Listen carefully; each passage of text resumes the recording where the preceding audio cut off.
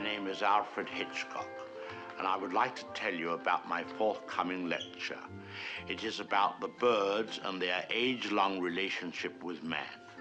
It will be seen in theaters like this across the country. In my lecture, I hope to make you all aware of our good friends, the birds. Theirs is a noble history, and through it all, man has played a conspicuous part. This cave drawing is one of man's earliest sketches of his feathered friend. One can see at once the loving care with which the artist depicted his subject. The story of man and his friends, the birds, is filled with many fine examples of ways in which these noble creatures have added to the beauty of the world. Take this plumed hat from the period of Charles I. How proud the birds must have been to have their feathers plucked out to brighten man's drab life. Here we have a later model, a refinement of the first. Here man, or rather woman, thought enough of the birds to have an entire one as a decoration. It's quite dead, of course. Naturally, the egg plays a very prominent part in my lecture. Not a word about which came first, however. I don't believe in dealing with controversial matters. Thousands of years ago, man was satisfied merely to steal an egg from a nest and use it for food. Now he has perfected this process by imprisoning each hen in a separate cage and by scientifically manipulating the lights so that she doesn't fall into the rut of the old 24-hour day. Thus, he can induce the bird to reach fantastic heights of egg production. Originally, there were many varieties of birds on Earth. Some have become extinct. The great auk, the passenger pigeon, and the famous dodo bird have all disappeared. Actually, they didn't exactly disappear. They were simply killed off. But of course, this is nature's way. Man merely hurries the process along whenever he can be of help. Man and birds have been responsible for a great many advances in our civilization. For example, the bird was the inspiration for the invention of gunpowder, and it was his speed that brought about the development of the shotgun. But man has not been unmindful of his debt to the bird. We have honored our feathered friends in many ways. We cage birds and show them off proudly in most of our zoos. And the turkey is traditionally our guest of honor at Thanksgiving. I suspect you never realized that if it weren't for birds, even some of our pastimes would suffer noticeably. Duck hunting, for example. Granted, bagging a fellow hunter can be diverting, but the supply is rather limited. I hope you don't mind if I have something to eat, but I'm rushed today. Planning the lecture has been most educational for me. I've begun to feel very close to the birds and have developed a real sympathy for our little... What was I saying? Oh yes, I've come to feel very close to the birds and have come to realize how they feel when... I don't think I'll eat just now. Hardly proper with all of you here. Surely the birds appreciate all we've done for them. Don't you? Beautiful cage, fresh water, no other birds to bother you, none of that blinding sunlight. Oh, now why would he do that? Most peculiar. What on earth?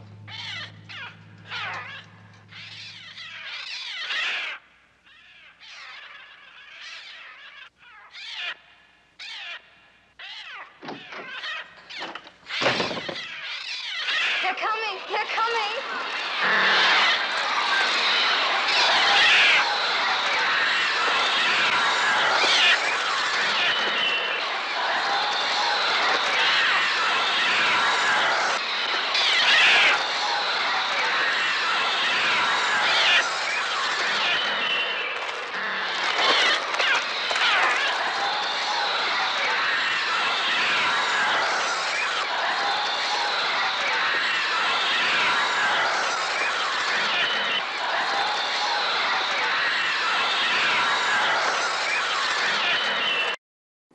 Okay, you're watching Movie Night Extravaganza. It is episode 11, and we're going to be talking about Alfred Hitchcock's The Birds. I'm joined, as always, by John Ross.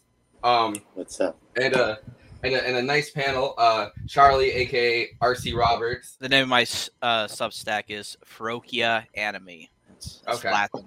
I'm also joined by Gianni Ingenio, one of my close friends, film producer, director, writer, part of some big projects that he's not allowed to plug right now, I don't think. Well, I can plug one. I am an associate producer and story producer for the reality survival TV show Alone, which I think is having its third to last episode on tonight. So, catch up and then finish it next week. But it's a good show, and I appreciate you having me on. Yeah, for sure. I don't know. Gianni and I went to high school and college together, and we're both in the film program, and we would like go out for drinks and talk about movies, like at least like once a month, I think. Like I still remember getting really engrossed in a discussion at Oasis about like random movies, and like just not noticing that like people were starting to dance behind us because it was like an empty bar when we had gotten there. So they were like, yeah. The music was starting, and I was like, oh, all right. No, we definitely had a few nights where like we definitely would show up a few deep and then like start talking about like some movies and stuff, and then you show up early so you get in for the discount or for the whatever special's going on. And then like you check your watch and it's like, oh, it's midnight already. Oh, there's like 100 people here. All right, well, I guess we'll just go do something else. Yeah, good times. All right. Also joined by Izzy, who he has a TikTok, a horror TikTok, which I didn't know even was like a subgenre of TikTok, but like makes sense now that I know that. Horror talk, baby. I'm also joined by Karthik. He's been joining Left Flank Vets for Revolutionary Tracks, which is a music like podcast episode. That how often do you do it? Like weekly or bi-weekly? All right, bi-weekly music episode or music themed interview episode with Left Flank Vets, which is pretty amazing. I mean, we had Lorax from Left Flank Vets on to do the Path to Glory episode, and I feel like that's like, that was one of the best episodes I think we've done. And it was because he like knew so much about they have such like opinions about war and the life as a vet and all this different stuff. So having him on, I think, really helped our situation there. I really wanted to get into talking about that The Birds, but also that trailer is pretty fucking incredible, I think. Hitchcock always had like incredible trailers to his movies. There's somebody that like doesn't like trailers. Like he was really quick to like, here's my movie, here's the point. Here's this, and that's it. Like goodbye. Like it's just like super simple, no shots spoiled. Like very, very to the point and dry, which is great because it's the exact opposite of like what his movies usually are. Yeah, and I think that I think not spoiling a shot is obviously important because as the master of suspense, like like the shots that are the most incredible in Hitchcock movies are the ones that are going to spoil the suspense, I think. Absolutely.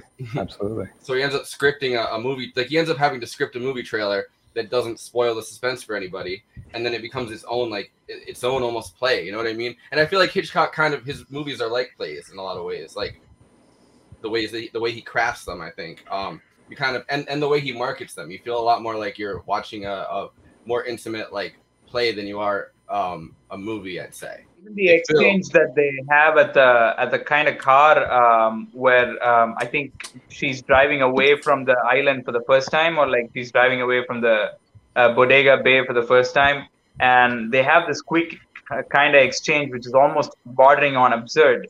Like it's supposed to be their like kind of first flirtatious kind of romantic over the first obvious exchange, right? And then their first over the pants exchange. Right, yeah.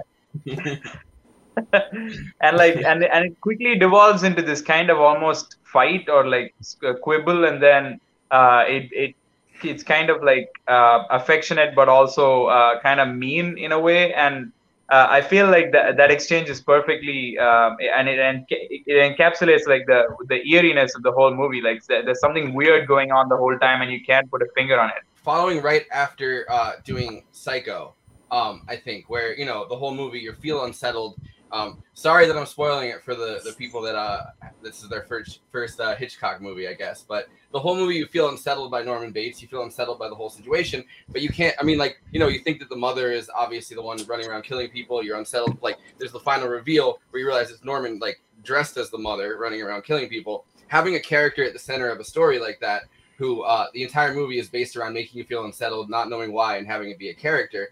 Hitchcock, I think, is clearly his you feel unsettled by every character in this, and then it turns out that every character is kind of just like a person. Like, there's no, like, he builds up these relationships, I think, between these characters where you feel like, all right, like something weird's going on here. And kind of, I think the big suspense, I mean, one of the big reveals in like at like the 50-minute mark is that, like, no, like, it's just birds attacking. Like, there's no deeper characterization where it's like somebody calls the birds, or like, you know, the birds are really attacking because someone's evil, or like someone's causing this. Like, the birds are just attacking. You don't know why, like, and go. So it feels like the movie kind of starts at that point. Well, I think that this is like a unique Hitchcock film because it's one of the few times where the antagonist, or like the source of conflict for our characters, is not another person. Like, it's very rare that Hitchcock films deal with outside of like personal relationships or personal circumstance, which to me adds a level of deepness to his film. I'm actually really not a big Hitchcock fan. Between this, Rear Window, like, and even Psycho, I don't even put up there, but I don't find his films super, you know, I don't, when I sit down and want to like enjoy a movie, I really don't put on a Hitchcock film just because of like how cheesy some of the stuff can be. But this film, you don't just throw on North by Northwest or something like that and just go, you know, I'm gonna chill. It's time for some Hitchcock. Well, it's interesting because you say North by Northwest, but that's like the perfect example of what I'm talking about. There's that like iconic scene where like he's about to meet the guy that's like gonna tell him like, okay, like, oh, let me help you out, like I'll get you out of whatever. I'm trying to remember the plot point. And he's like, oh, I can clear up, and then like somebody throws like a knife at his back, and then like the guy dives. And then he is trying to reach and grab the knife out, but it looks like he stabbed him in the back, and the whole crowd turns around. They're like, oh. It's like that stuff. I'm really like, oh, okay, whatever. But like the birds really takes that like person versus person element out and really makes it like people versus nature, which I think is much more terrifying, or much more suspenseful in a way too. Because you never know what's going to happen next. Animals are so unpredictable. It's funny because the last episode that we did on Tuesday was Planet of the Apes, which kind of has a very similar theme, which is like, you know, humans have fucked up the planet and the planet is retaliating. Like, we constantly disrespect nature, and now, I mean, you know, obviously Planet of the Apes, nature has overtaken us, but in this sense, you know, it's just one town. Like, it's the ISIS strategy. They're taking it one town at a time, I guess. So it is very interesting. And you know, my thought today was I was watching it for like the third time because I watched it, you know, twice before this, and I mean, I've watched it, you know, like probably like 15 or 20 times since I was a kid. Like, Hitchcock was like one of the first horror directors I feel like as a kid that I could get into, because like, you know, I would put on something like a slasher film or something, and my parents would be like, whoa, you can't watch that. But as like a little kid, I could put on like a Hitchcock movie, and they'd be like, well, this is art. You know what I mean? So, this is filmmaking as it should be. So, you know, filmmaking 101. So I have like a ridiculously large collection of Hitchcock VHSs, and I still have a VHS player, but apparently the one that I can't find is The Birds. I have like, I don't know, like I tweeted that earlier, like the collection of it. It's just like a stack, and it's like pretty much every other, like I think I have 4 copies of 39 Steps on VHS, and I don't know, it's weird, but yeah. So I think that it is rare. It's incredible. Like, it's really an exclusive Hitchcock movie in the sense that like the people don't turn out to be the villains, or a person doesn't turn out to be a villain. But today my thought was, when I was watching that, it was because I think Psycho literally had focused on that to a point where it's like, all right, like, we get it. Like, the shy, quiet mama's boy guy is like a fucking killer. Like, you know what I mean? Like a serial killer. Like, you know. So I feel like Hitchcock moving away from that for this movie really does feel in context, because, you know, it's 3 years later. 3 years, like, you know, in Kitty. No, like in context, it really feels, yeah, like he's really trying to do something the complete opposite of what you'd expect, which really is the point of suspense, I think. You know what I mean? Like, he wants to leave you in suspense, and like, what's the best way to leave you in suspense? Have 50 minutes of characters having this weird interpersonal drama where every single person looks potentially like they could be the person that's like somehow causing all of this to happen. Like, you know, like the mother is obviously afraid to be abandoned and is kind of obsessive about killing her son's relationships. Both the son, you know, and like his new Paris Hilton like girlfriend, socialite girlfriend, they've been lying to each other the entire time, and you start to wonder, like, is she some kind of con artist? Like, is her fortune real? Like, is she really on the, like, you know what I mean? The suspicion of it is like accentuated by the way that Hitchcock shoots it. So every character seems like they can come under suspicion, and then the big reveal is that, like, you know, none of these characters are actually suspicious. They're just like weird people with like emotional and, you know, codependency issues, and, you know, but like in the end they come together, they rally, they get the fuck out of there, like, but like, you know, and the rest of it isn't explained at all. Yeah. Well, Yeah. having never seen a Hitchcock movie before, I did think it was interesting that the first 50 minutes is basically just an interconnection of speculation. Everybody has an idea or a theory about everybody else. But it is interesting that he kind of interrupts that speculation for just kind of a freak of nature where birds are attacking people and flying through walls. I thought some of the acting was a little cheesy. There's only so many times you can stand there scared with the daughter and run from one wall to another before it's like, you should probably pick somewhere else to go. And then you find out it's only their town. No other towns are affected. They had just left Bodega Bay. Right. Well, what I also found the most, I had a little epiphany while I was watching it. And I realized if somebody had ever come to ask me before or after watching this movie, come and ask me, hey, what would you do if birds were attacking? I don't think anybody has an answer for that question.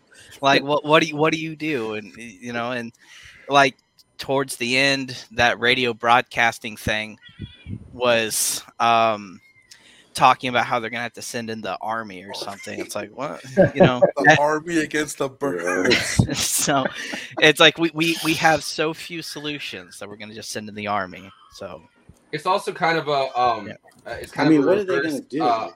It's a reverse War of the Worlds, right? Yes, where right. in the end, like the you know, the birds are the solution, and this, like, you know, but like when the birds turn on you, like, you know what I mean, humanity was saved and the birds saved humanity.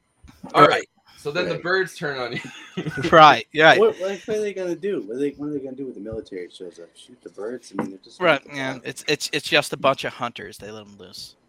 Like monster movies, you tend to have, you know, like the monster would end up being some sort of allegorical or like a metaphor for some kind of interrelationship that is portrayed on the, you know, among the characters. But in this case, like, the monster is a complete externality, as you kind of pointed out, which is kind of like interesting because it makes you wonder what the birds even represent, because they it's an easy kind of like, and even in the trailer, like, he makes the point that it's supposed to be kind of like a nature against man type of situation, but it also kind of like the questions such as why didn't they leave the bay, why didn't they just go to a different town, what about, you know, that kind of place, and this attack is like why is it so specific, kind of like makes us ask whether the birds are just like some kind of arbitrary environmental kind of uprising, or if it's trying to portray something a little more specific than that. Because like, and again, like, even on the point of it being very different from Psycho, I think I would also ask the question of, like, Psycho is supposed to be the unconscious kind of coming to the surface and having and fully, you know, manifesting itself. Here you could argue it's the same thing that's happening, except it's not happening in the form of a human, but like a total third party element, like kind of like Venom from Spider-Man 3. It's like this total external element, but it's totally kind of complementing everything about these people because their lives are completely boring and like lazy, and nothing really significant is happening, that they have to make up these kind of Are you kidding? games to play with each Nothing's other. happening. A socialite who is the talk of the newspapers has shown up in their sleepy fishing Bayside town, and you say Whose nothing's daddy happening. is owning the newspaper? By the way. A lot is happening in this sleepy town. Well, I mean, like she almost goes into a fountain.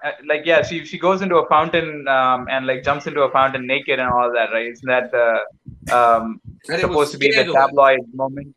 It was scandalous, and it made the gossip columns, and everyone was talking about it. Which, by the way, that event is totally inspired from this movie right here, and I'm just gonna make sure that that's very clear. Jumping into Trevi Fountain in Rome, but to that point about why the birds are attacking this specific place, and right when she shows up, I mean, that woman in the diner even says, like, they weren't attacking until you were here, like, what did you do?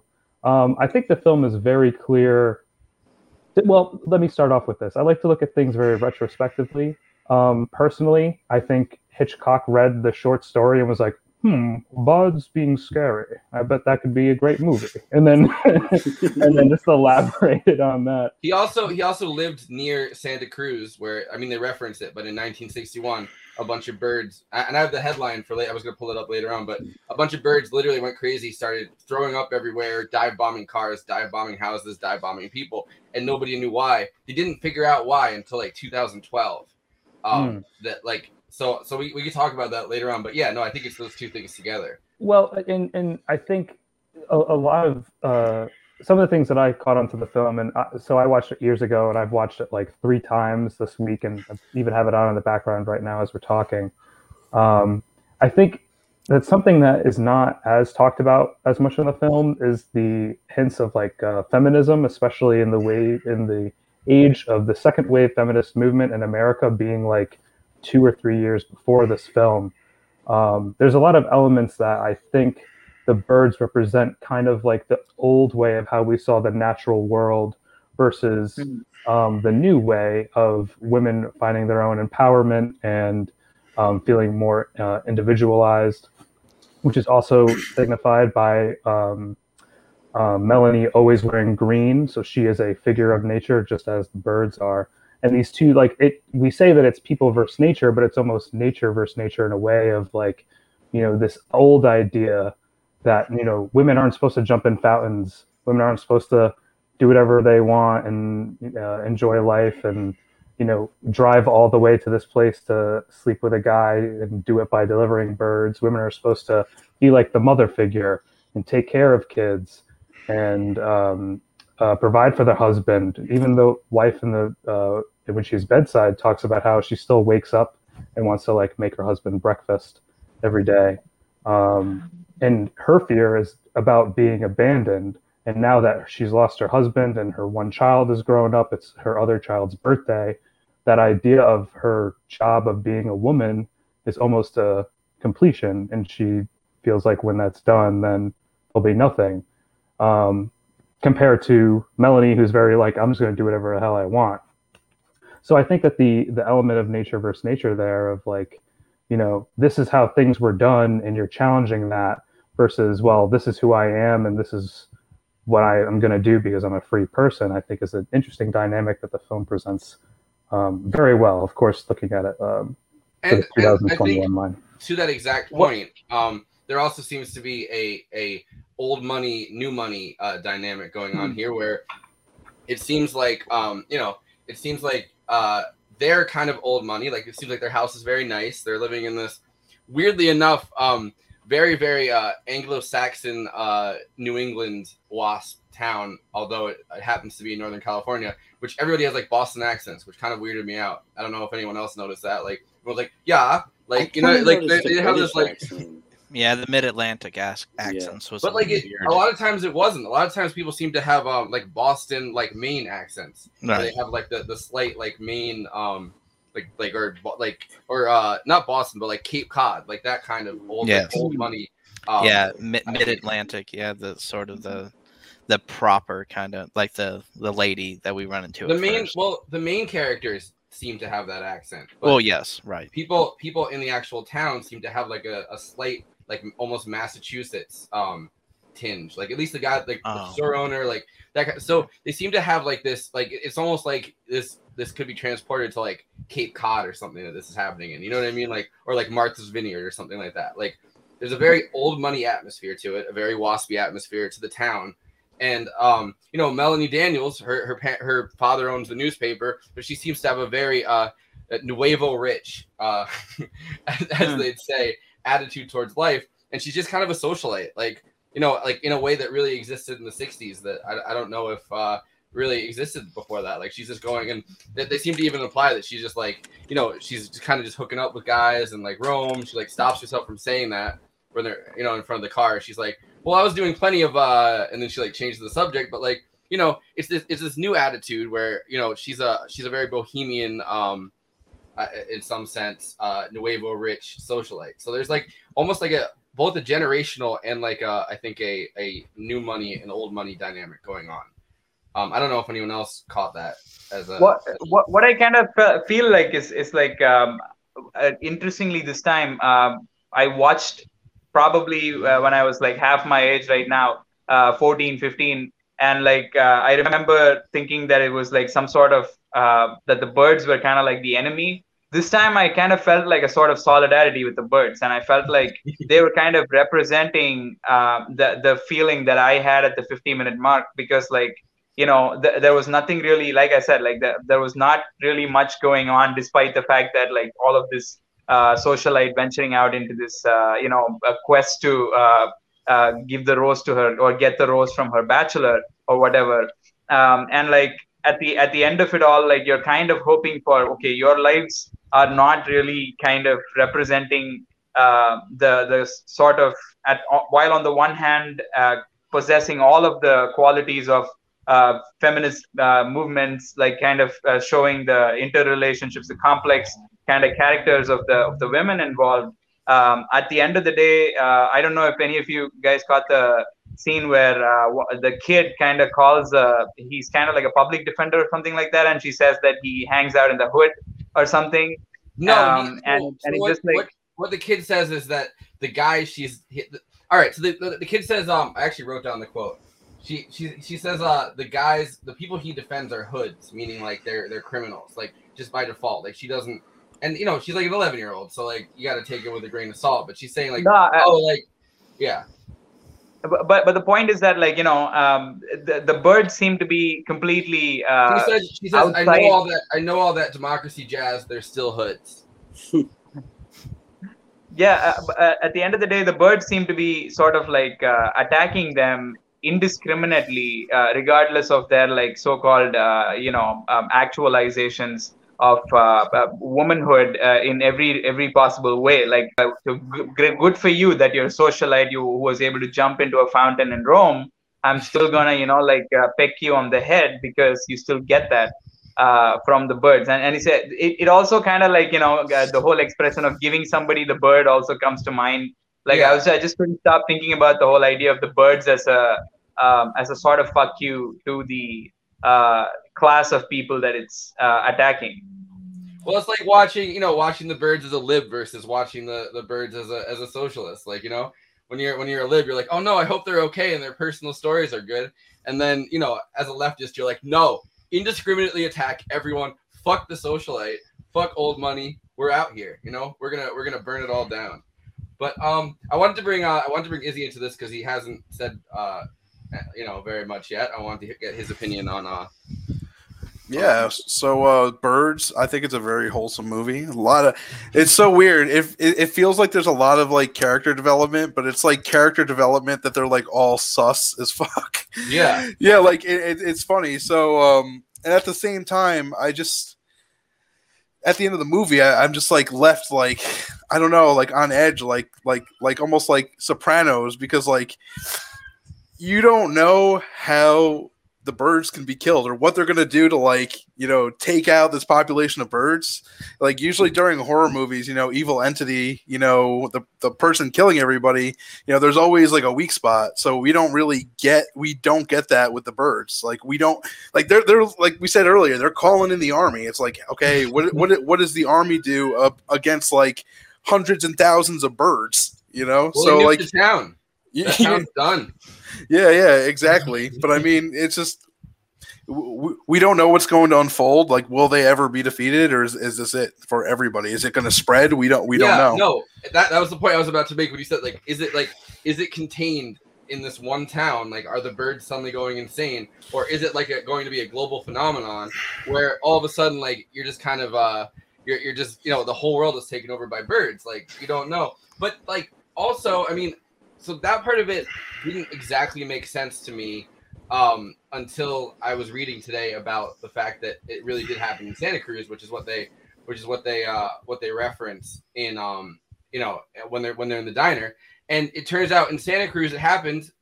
There was a couple days where birds were just bombing everything, and then all of a sudden it just stopped, and nobody could figure it out for 50 years. So, I mean, to Gianni's point, I think that he made earlier, where it's just he reads it, Hitchcock reads a story and goes, that would make a good movie. Also, in a town that was very near where Hitchcock was living at the time, it literally happened, and Hitchcock's like, huh. So I'm gonna play a clip, I guess, to get us back on track. Let's do it. This is Hitchcock talking about the difference between a whodunit, a thriller, and a suspense movie in his imagination, because this woman that's interviewing him accidentally, I think, calls what he does a thriller or something, and this is his response to it. So I think it's interesting. Speaking of sexiness, you deal a lot with sexual aberrations and fetishes as subject matter. You feel this is a good subject matter for suspense? Well, suspense it doesn't relate really to that. Then why would you Suspense use these? relates entirely to causing an audience to go through emotions and can only be arrived at by giving them knowledge. Most people get confused between the mystery story and the thriller and the suspense story and the whodunit. See, Well, the what is the whodunit, difference? there's a big difference. The whodunit, you see, is a intellectual exercise like a crossword puzzle. When you buy a whodunit, you're terribly tempted to look at that last page, and you don't because you feel you've wasted your money or be disappointed. But the suspense story is giving the audience full information before you start. In other words, there is a bomb under these seats. Tell the audience that, and they will scream out and say, "Get out of there, get out of there." How about in Notorious? Could you describe the buildup of suspense there? Well, no, that wasn't really. The suspense there was, how soon will Claude Rains find out that the woman who was the daughter of an old friend is an American agent? We all know it. We were told at the beginning that she was working with Cary Grant. Then you had the added fact that Cary Grant was in love with her. And yet in the course of his job, he literally had to put this woman into the arms of another man.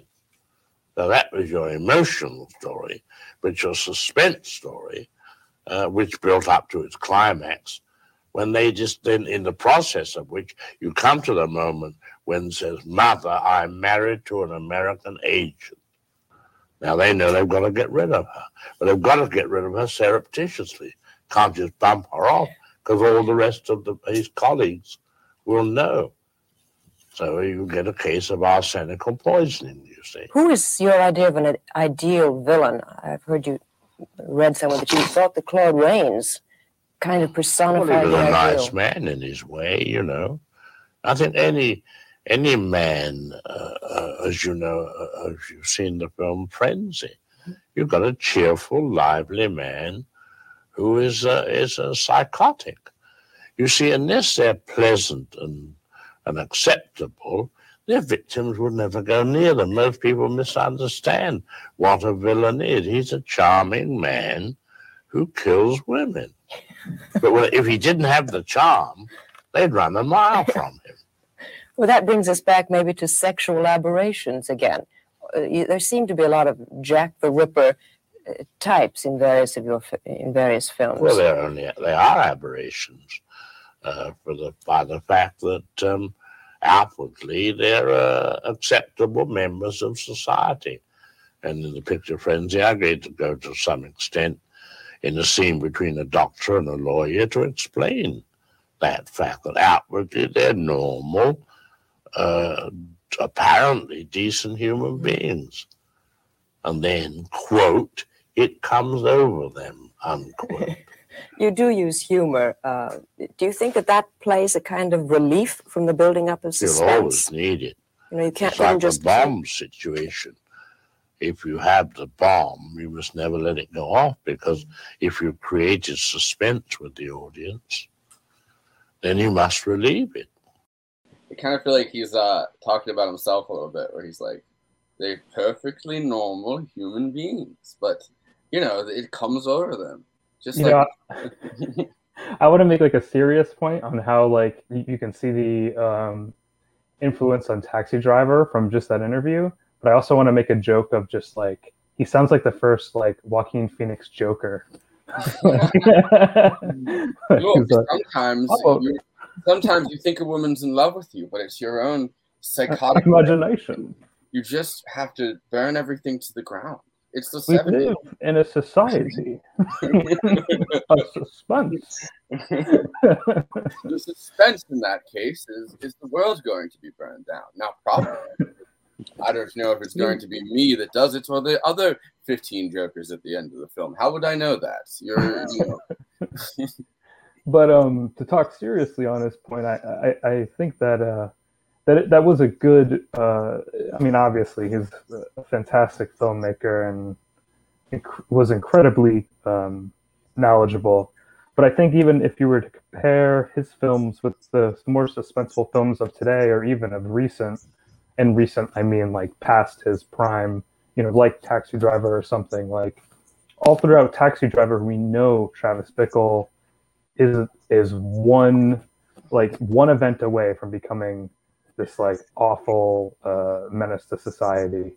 And every time you watch it, you're like, which one's going to do it? Or which one's going to do it? Which one's going to do it? And that is suspense. Yeah, that's true suspense and I building think up. In a very Hitchcockian sense, I guess. The ending of Taxi Driver. Sorry for all the spoilers. I know it's only been 40 years, but the end of Taxi Driver is that he doesn't get punished for his crimes, which you assume that even if it's it. I don't know.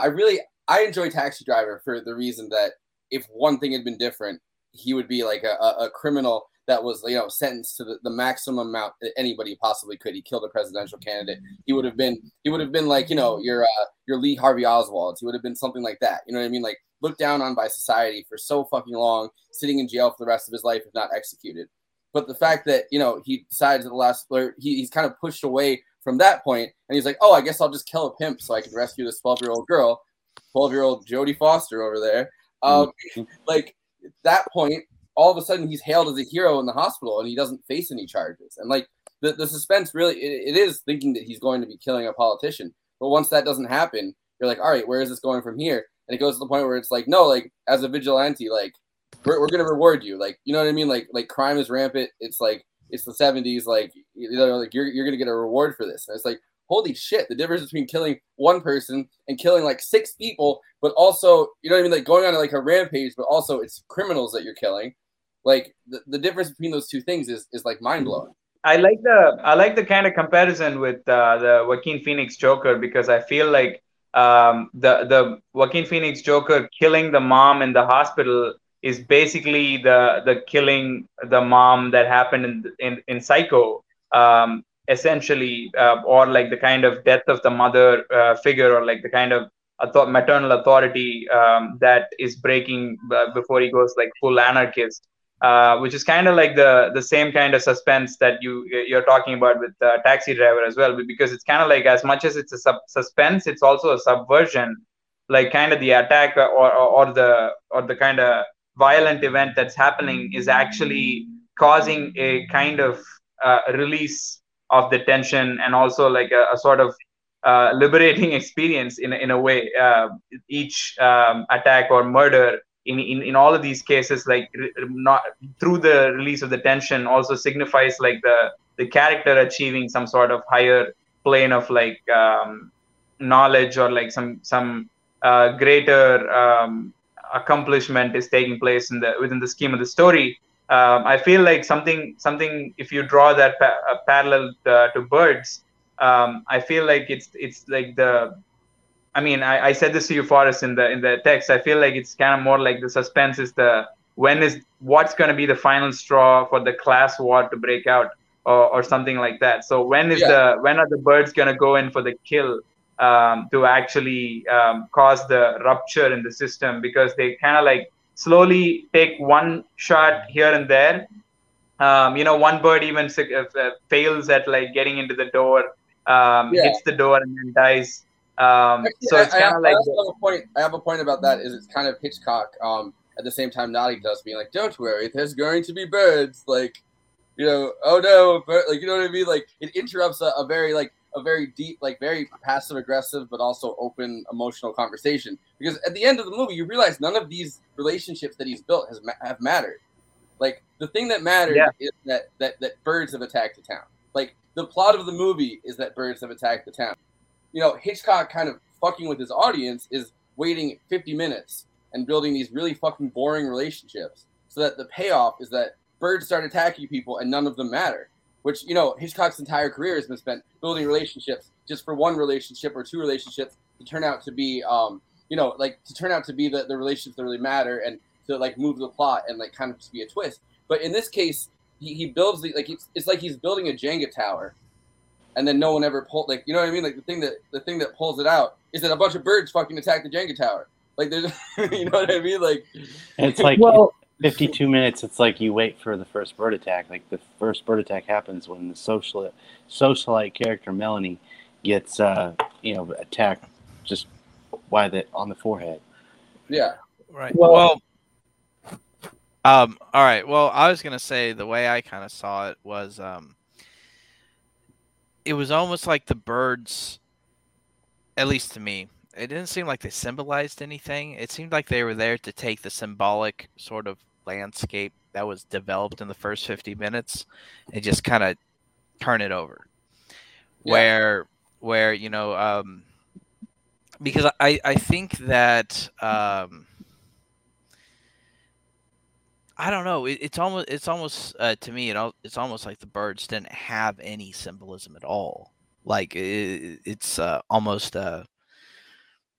it's almost a nothingness that just is brought in to reveal that the symbols that we have or the things that we read into things are just things that we're making up. Because like the first 50 minutes, like I said before, was kind of just this continuous people being like, oh, I bet this is going on about this. And, and even in the diner scene, you have all these people with the different theories. The world's ending. No, it's just birds, whatever. But all of this sort of gets, sort of doesn't matter. And sort of, I don't know. It's almost like the birds don't really symbolize anything. It's almost nihilistic. You in one interpretation, anyway. Like, I think the idea, is it possible that the birds are just a MacGuffin? I mean, absolutely. It's Alfred Hitchcock. He is notorious for making MacGuffins. You mean MacGuffin? Yeah. Making a MacGuffin out of this one too. But I think to say that the birds don't signify everything, I think the film does hint at the fact that Melanie is there is significant. And not only that Melanie is there, but anytime, like the first time there's a bird attack, she has just breached the house of the person that she was there to visit. The second time birds attack, it's her like getting closer to the people of the town. The third time is at the birthday party, and it's even clear that that the school teacher even points out, it's like, okay, that's 3 times, so that means that it's not a coincidence. There's a significant targeted attack going on in the context of the film. I'm not talking about like in the real life situation of these characters. And then for the fourth time, and this is something that I picked up on my second viewing of the film, and one reason why I take such a strong stance towards like the second wave feminist kind of point of view is if you watch when they attack for the fourth time, it's that night after the birthday party. And again, like it happens there, and then it is suggested that same night they attack the guy that the mom was friends with, that like got the feed from the chickens. But when the cop comes to the house, him and Mitch are talking for a while about why the birds are attacking, and they can't, it doesn't make any sense. Like, what could be going on? What could be happening? Not this, not that, not this. The whole time the mother's picking up the broken pieces from the house, and trying to bring her life back together. As soon as they stop talking, she adjusts the painting of her dead husband. Yeah, and I saw that. Yeah, I saw that. Yeah, the dead bird, it falls and scares her. It attacks her in a way. And I think that adds more significance to the idea that essentially, like, these women are constantly misunderstood and being still in a way haunted by the misogyny that they were living through, these older women I'm speaking of. And the presence of Melanie threatens that once thought of natural way of doing things, which then upturns the way that society and what we thought was natural and what is natural is true. And it then subverts our expectation of what the birds actually are. So in a way, like we were talking earlier about the birds being like, finding some class solidarity with the birds, I kind of feel more like they're like the Memonists, like Chads and Chat kind of like. How can you say that about the birds? They're birds. No. Actually, I had the opposite take on my third watch through, which is kind of funny because that was earlier today, and then I was trying to rush to get clips together and stuff. But my take was that so my take on the entire thing is that Melanie is the MacGuffin showing up, because in my take on this, and I wrote these down. So there's like 3 tropes that end up coming back in pretty much every animal attack movie, and that have been in monster movies in the past. Like, so there's the 3 tropes of, like, the ornithological lady obviously represents like science. Like, science can't explain why the birds are attacking. And in real life, looking at that bird attack that happened in Santa Cruz, science can't explain why the birds are attacking for 50 years. You know what I mean? Like, so that makes sense. The second thing is religion, like the preacher that's drunk. That's the preacher that's drunk is just kind of like the end of the world. So the woman, all she can tell you, all she can tell you is that there are species of birds, how many birds there are, and what birds sometimes do, and like the thing about the brain paths. And science has failed at that point. All religion can do is tell you that the world is ending. Religion has failed at that point. Mm-hmm. Then kind of a fascist mentality kicks in, where the guy's like, all right, we'll just kill all the birds. Fuck birds. You know what I mean? And then the last thing that happens is that the general town's population responds to the fascism of it and just goes, it must be this woman that's causing it. So I thought her showing up kind of is the MacGuffin, because I thought Hitchcock was kind of making the point that when there is no explanation, which I think Hitchcock's point is that there is no explanation. I don't think the birds necessarily represent anything. I also think that Hitchcock wants you to transplant your own vision of what the birds represent, because it's terrifying. You're seeing something truly terrifying that nobody is explaining to you. Throughout the entire movie, no one's explaining it to you. Just like in life, when birds attacked people in Santa Cruz, nobody explained it to them because they didn't have an answer. It could have been anything. So I think what Hitchcock is doing throughout this movie is making the point, I guess, that there is no answer to it. He's giving you these institutions almost like science, religion. They have no explanation for it. And the reason that they have no explanation for it is because it's never happened before. So, all religion can kind of do is theorize at the fact that, the world is ending. It says so in this ancient text. Look, there's one thing that doesn't even relate to this about birds. Mm-hmm. All science can do is tell you there's this many birds there are species of birds. These species are different. Look, we looked at a bird's brain one time. It's not very big, which if you know anything about crows is not true. Crows are the smartest bird.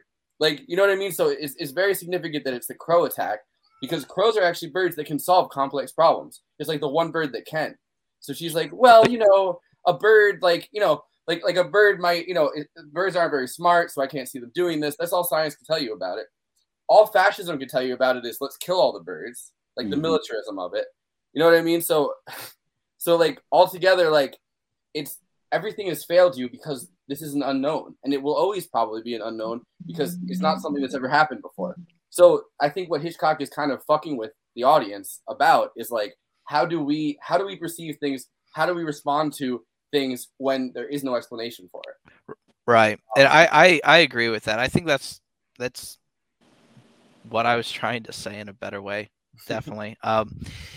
I also think the whole part where it seems like everybody starts blaming Melanie for things. I think and kind of the setup where every time she does something happens. I do think that's a way of fucking with the audience in the sense that it's forcing two things together where it's kind of forcing you to kind of engage in a scapegoat where it's like, oh, it's her fault. Where maybe that's just messing with you. Maybe it's to show that how easy it is to make that connection, even though that connection may not actually make sense. Yeah, I feel like we're kind of having a lot of discussions around why it means nothing. But at the same time, the fact that there is at the central plot element is a lovebird, a pair of lovebirds getting caged by this lady and being gifted to this man as a sort of offer of some kind of affection or love, as a sort of building a relationship. And like it's like an actualization on the part of of their romance, right? Like their romance is kind of budding, and the birds are supposed to represent that. But at the same time, the birds are being held captive by these people as a sort of gesture of their romance and all of that. And like to me, it like creates the perfect conflict for the birds to actually attack them, and like kind of and in a very straightforward way. Literally, that's what is happening. Like the birds are angry that that your entire purpose of raison the I don't know how that the reason to exist in French is basically caging two birds and sharing how they can't live without each other, and finding some sort of meaning in your life through that experience of caging these two birds. And I feel like that kind of sets up the conflict as a sort of clear clash of some sort of two sides here, like because clearly the one side is imprisoning the birds and the other side is attacking the side that's imprisoning the birds. It's like a as clear as night and day in this respect. It's like the birds. It's kind of like a response to the birds, though, because it's like they're looking at the crows and the birds that are attacking are looking at the lovebirds that are in the cages. It's like this is our response to being somewhat imprisoned. We're just going to attack the people that are imprisoning us. It's like my thing is like this is like when nature very Marxian in a solidaristic sense. Yeah, like this is kind of like when nature is attacking back. Like the whole thing that I got from the movie is like, you know how we say things like, "Hey, we're going to eat a lot of crow." This is like the sense of like there's the crow eating us. Yeah, in a figuratively speaking sense. Like I mean, and I think that you're right about the fact that, and I think Karthik is too, that you're supposed to feel some type of solidarity with the birds. And I think that's the most straightforward reading, is that we literally do every possible, like even in that trailer, like we do every fucked up possible thing to birds. And now birds are like, we're not going to take it anymore. We're going to attack you. So I think that that's the most straightforward reading. I also think that very purposely it's left up to every possible interpretation of why the birds are attacking, because it's never explained. And it's never explained why it's just one town, because they're like, oh, well, I assume birds are attacking everywhere. The radio gets turned on. Nope, just your town. You know what I mean? Like, and they do leave that point up to it where every time there is a bird attack, the lovebirds start singing. So it's almost like the lovebirds are calling for the other birds to attack. But at the same time, you see at other places where there aren't lovebirds, but I mean, I guess, the guy that has his eyes pecked out, there's chickens there. But like so it's not necessary. So there's a lot of things. I think this is Hitchcock's ultimate MacGuffin film, because literally everything could be, and nothing could be. It could just be a straightforward case of birds are sick of getting attacked or getting caged and eaten. You know what I mean? Like, well, I think that the idea that the birds mean nothing. I think if we're talking about what Hitchcock intended, that is a very realistic chance. Like the birds are attacking, and the real fear, the real reason for the film is Charlie's cat keeps hearing birds and is like. But so the reason they're attacking is not necessarily as important as what happens when we don't have an explainable reason why something bad is happening. Exactly. And 100%. Which right. And if we're talking about in the mind of Hitchcock, like, and also what the film is telling us too, I'm not saying that that's not a good interpretation. And I find it interesting that we're watching or we're analyzing this film and having that mindset while also living in this COVID reality where people are caged up because of a natural disaster, essentially. And their causation and blame for the restrictions or some of the things that are happening to them aren't necessarily about what actually caused their imprisonment, but more the response. Like they want to point fingers, they want an easy answer, where the answer might not be as simple. It might be more complex. And everything's failed them at that point. You know, right? Absolutely. Like, who do we look for answers? We look to science. I came up with this theory today while watching it and felt like, I felt like mind blown by it. But like, who do we like turn to? We turn to science, and science can only really tell us either what they've studied or in the past what's happened. So if something happens out of nowhere and you're asking for a scientific explanation, science is going to be like either like, oh, that can't happen. Like, you know what I mean? Like there's scientific rules like that can't happen. I'm sorry. Like not like a scientist that really wants to study something, but just in general, like science is a concept. If something's never happened before, science can't explain it. Religion kind of does go to the end of the world. It's like, all of these things are signs. The world is ending. It must be a sign. And then there's like a very militaristic, there's birds attacking you. Why not just kill every bird? And then science responds like, you can't kill every bird. There's too many fucking birds. Like there's billions of birds. How are you going to kill every single bird? And the militaristic like mindset is like, just do it. Like just kill every bird. Like if you can, every bird needs to be gone. So it's like this constant tension that you're being given this thing that like, no, I'm going Cuomo again with the full hand gestures. But, watch your webcams. Watch the webcams over here.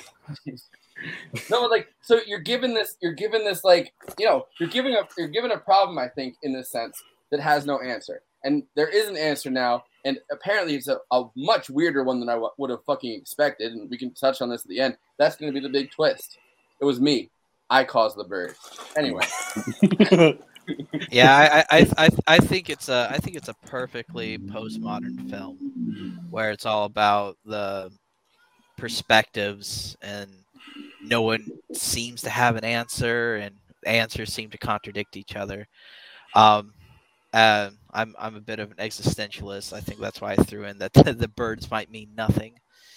Because that's why you commented on my meme post last night where I said I am a cynic and I can't help myself. But yeah, well I was gonna say, so my use of the word nothing though is kind of like what Forrest was saying, where it's just a place for the projections of the individuals. It's not that the birds literally mean nothing. Obviously they mean something, otherwise they wouldn't be flying through doors. But I do think it's kind of interesting to relate it to COVID, though, where we're seeing people who, in fact, have information on a situation are still projecting their particular thoughts onto the world and sort of interpreting things in a different way, where maybe, the birds kind of are a prediction that even with science and religion and things like that, people would still not be able to resist the tendency to link two things that might not actually be linked, which But may do be. we really have information? I mean, I think COVID is a perfect example. Like, did we really have information? Like, scientists can't tell you where COVID came from. Like, Well, right right. now. Well, I would say There are that theories. I would say that we have some information. We have It's some kind of- information, but it's left up to what your both political and what your political and I guess research agenda is in that case. Well, right, and that's why I was kind of relating it to the birds, because in a sense you have an object, information, but it doesn't really matter that it's there. What matters is more or less what you're projecting onto it. So, like, you go through the different stages, like you were talking about, where you ask religion and you ask science, and then you kind of go to a militaristic thing, and it's almost like showing, at least the way I interpreted it as well, is that it's almost showing that within technology and advanced societies, you still have that primitive base where we kind of react to things not by whether we have information about it or whether the event's happening. We kind of have a almost, I would say, almost primitive response where we're just looking for answers. Yeah, no, Yeah, I agree. we want an answer. Gianni, I'll just let you. I just want to make this one point. The thing that we want is an answer, and the fact that we can't have an answer in the age of information. But I mean, this movie's obviously before that. But like making that point before that, the fact that we can't have an answer is like incredibly infuriating, and just like literally leads to fascism in some cases, because we're just like the only possible answer can be violence. Let's eradicate the problem. And I think, to add on to both your points about it, comparing it to COVID again, looking at it retrospectively, let's like rewind the clocks back to when we first experienced COVID, when America really got hit hard and the lockdowns happened. Compare that to these birds are attacking. It's not a coincidence. This is actually something big that's happening. You turn to science. Science doesn't know, because science doesn't have the tools to find it out that quick. It needs more time. You go to religion, and they had their way with it. And then at that point, we start to, like RC was saying, we go back to our primitive mindset of, okay, causation. All right, it came from China. It's the China virus. And those racist terms and connotations start becoming more clear and clear. And Melanie goes through that. The military-industrial complex, like provably before the COVID started, had produced papers about how they wanted to pivot the strategy from the Middle East to China. So the fact that it like might have come from China, I mean, well, it did, like the fact that they can pinpoint it and say this is where we decided that it's come from, fits in with a militaristic perspective of, for the rest of our for the next, 40, 50 years, the only other superpower in the world is someone that we're going to have a Cold War with. Obviously, we can't really have a Cold War because economically we are literally the twin snakes. But in this case, like, how can we fearmonger about this? Well, the fearmongering in this case is that, that it came from China. China either has a biological weapon, China is irresponsible. There's a bunch of different ways you can take that. But the fact that there isn't an answer leaves it open for that third possibility, I think. In the birds, which is kind of funny that it can be that closely put into it, because it's like when there's no answer to it, because all science can really tell you in the case of COVID is like, well, in 1918 the Spanish flu happened, and here's how we handle the Spanish flu. People put on masks, these things happened at this point, like in the summer, which was proved not to be the case. But in the summer, because it wasn't flu season anymore, the 1918 flu dropped off pretty much for a little bit. And so that point for science is like, they can tell you that, they can tell you to wear a mask, they can tell you how not to spread germs. Science doesn't necessarily have an answer for where COVID came from right now, because the evidence isn't there, which makes sense. But then, religion, there were plenty of preachers preaching about, why COVID was happening. And then the third one is fascism or militarism or whatever you want to project onto that one guy at the bar that's like, we should kill all the birds. And in this case, it's like, all right, well, our militaristic foreign policy kind of needs China to be our enemy for the next, because like the military industrial complex is hard for fucking China. Like, China is a sucking superpower that for the end of time, probably with the amount of money that both us and the Chinese government produce, could be someone that we could fight endlessly. That's our arch villain right there. You know what I mean? Right. Yeah. That makes me think of Gore Vidal talking about how since the National Security Act in 1947, we've always had an enemy. First, it was the Soviets, and then it's been terrorists, and now we're looking at China. Terrorists are kind of a trash enemy, because yes, you just keep making up terrorist groups or propping up terrorist groups, right? As we did with ISIS, prop up the idea that this is the big terrorist group that we need to be fighting right now. Like you can be you can argue that endlessly, but at the same time, you have to keep kind of propping up these terrorist groups. With China, you don't have to do that anymore. Right, China, exactly. Literally, there's someone who has an economic standing that they can probably go to an endless war with you. And so many people that the thought of going to war with them is terrifying. That is for the military-industrial complex. That's their That's their that's what they need, because the military-industrial complex. Is it their MacGuffin?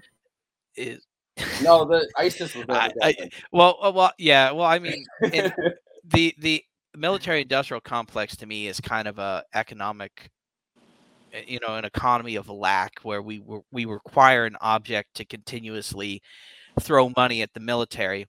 And I've noticed that the more in debt we go, the more we spend on the military, which is always interesting, because it means our prosperity is quite precarious. But to bring this back to is it Gianni? Am I saying that correctly? To bring it back to Gianni's point about feminism. You gotta say it as Gianni. I don't know. I'm pretty. I respect Jewish. that, RC. I was gonna say I'm pretty Jewish. I'll try, but I'm also drinking wine and wearing a pinky ring, so I'm really just asking for it. But to bring it back to Gianni's point about feminism, what's interesting is if you make that parallel, which is a very interesting parallel, and you relate it to what we're talking about, where we develop primitive projections onto situations, whether we have information or not. You start to notice that when they start making Melanie the scapegoat, it's kind of showing that no matter how much we progress on social issues, and this might be a postmodern kind of pessimism, but no matter how much we progress on issues, we're going to come back to certain people, certain groups that are targets. Right. And so the outsider itself. Right. And so even with the progress is only as good as the crisis, or as the lack of crisis. Once there's a crisis, you start to project. And I would argue that it's not in the way that dumb people like Joe Rogan use it, but in the way that it probably should be used. Tribalism as a concept, the idea that it's a tribal sense of suspicion that you're a cohesive unit, and the new element to the unit, because things have changed and you don't understand them, the new element to the unit is the thing that's to blame for that. And I think that there's a big three that Hitchcock is touching on, which is obviously science, religion, and then militarism. But then the fourth one kind of comes up when all of those women are staring at her, and there's that very, and I actually took a whole bunch of screenshots when I was watching it earlier, so I think I have that one as a screenshot to look at later, because I didn't know whether Gianni was going to come equipped with a million comments about angles. But I think that in that moment, the failure. You and me both, Johnny. The failure of all of those institutions result in a primitive I guess residual sense of suspicion, which is something that's existed since the beginning of time. I mean, no matter where you go. I mean, Italy, the homeland, but even when science could explain things, kind of a lot of the more papal loving Italian people reverted to that kind of thing, and right. All three of those things, all three of those other factions failing, kind of reverse us to a thing where, number one, it is in a very primitive sense, this thing has changed, so this must be the culprit, is kind of a logical jump, let's say, right? on top of that, the religious jump obviously is like God is mad at us, so he's brought this person to us. The fascist jump is like, like the outsider is so kind of in the way all of those institutions, if you take it down to their most base sense, that's kind of a conclusion that you can reach from the three of them if they fail to give you a more modern interpretation. Right. And I was gonna say that I lost my train of thought here. Hold on a second. Shit. Somebody else say something. I was about to say, do you mind if I just quickly? Yeah, so when we talk about, I'm not too big on eugenics or the study or the falsehoods of it. But eugenics on me. But if you do notice, a lot of that island is full of blue-eyed people, and the threat of these outsiders, Melanie, and then even the school teacher, who, remember, is not a native to that land, and it's very clear that she is an outsider. It is very clear that there are physical distinct differences from the people of the island and people that are not of the island. And Mitch plays an interesting character of someone that's kind of halfway, of someone that spends a lot of time in San Francisco but visits not the island. I'm sorry, the bay. He spends half of his time in San Francisco and also the bay. The bodega in which they're all inhabiting. Right. It's just one big bodega. Right. Well, I was gonna say. So first off, I remember what I was gonna say. That makes me think of what what you were saying, Forrest. Makes me think of what Voltaire said. He said that history doesn't repeat itself; people do. And we got a polemicist here, and he's gonna take us down a philosophic rabbit hole. Well, basically, I mean, that's kind of how I read history, is that people tend to repeat themselves, and in what sense that is, it depends. Reversion. I mean, reactionary reversion in this case. Right. Exactly. I think that and that's a point that philosophers have made since like the beginning of time. Kind of is about that reversion. But yeah. Yes, exactly, and it makes me think of a TV show I've seen recently, Avenue 5, where basically the whole point of that is to show that no matter how advanced the technology gets, we as people are going to still be the same weird, ridiculous animals that we always have been.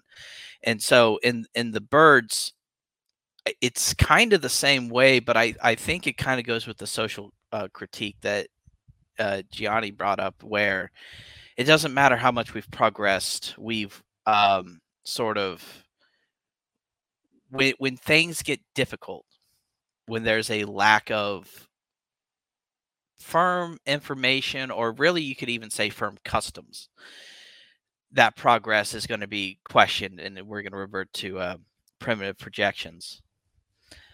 Yeah.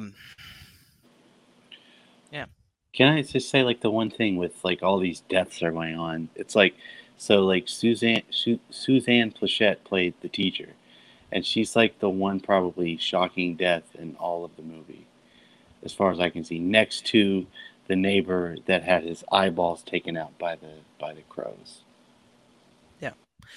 Yeah, that's fair, and I think it's interesting. I don't want to go too far into psychoanalysis.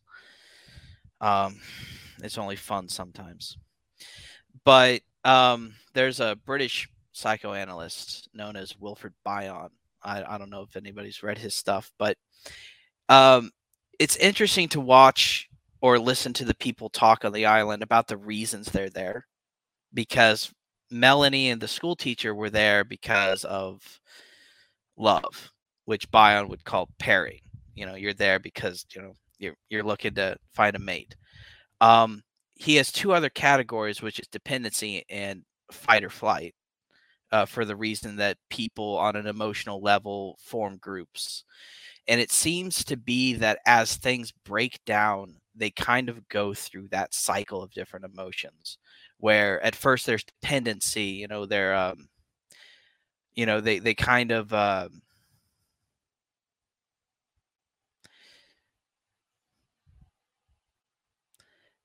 there's kind of a dependency where actually I should put it this way. It shows up mostly in the diner scene. First, there's a dependency where you have the ornithologist. I don't think I said that right. The scientist, who everybody starts relying on her information, but then it slowly but surely just It kind of seems more like a bird watcher than a ornithologist. Yeah, just a pretentious bird watcher. Yeah. But everyone starts kind of relying on her answers as she speaks up, and then she doesn't quite have all the answers. And then she has no answers. She literally only has statistics that someone like Audubon Society or whatever the fuck can tell you. Like literally, like there's this many birds and there's this many species. She's literally just regurgitating out. Right. Well, I use the word answer in kind of the more definitional manner, where it's like she has answers. Doesn't mean that they're necessarily true or helpful. From this level of discourse by not doing Ben's show right now. But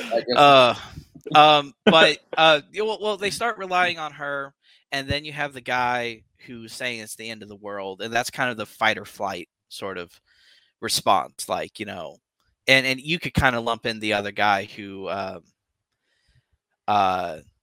was talking about, just kill all the birds. Well, he's all fight, right? Like in the fight or flight response. I mean, both science and religion are kind of the flight I mean, well, no, science is kind of just the denial option, like just. Well, the dependency is what Bion would call it. They're kind of dependent upon whatever it is. They're just like, oh, this is not out of the ordinary, or oh, this is the end of the world. Yeah. And the fight or flight is the guy who says to kill them all. Pairing doesn't really. I mean, pairing technically plays here in a primitive sense because everybody starts to bunch up and they start, you know, try to take the children away and sort of the.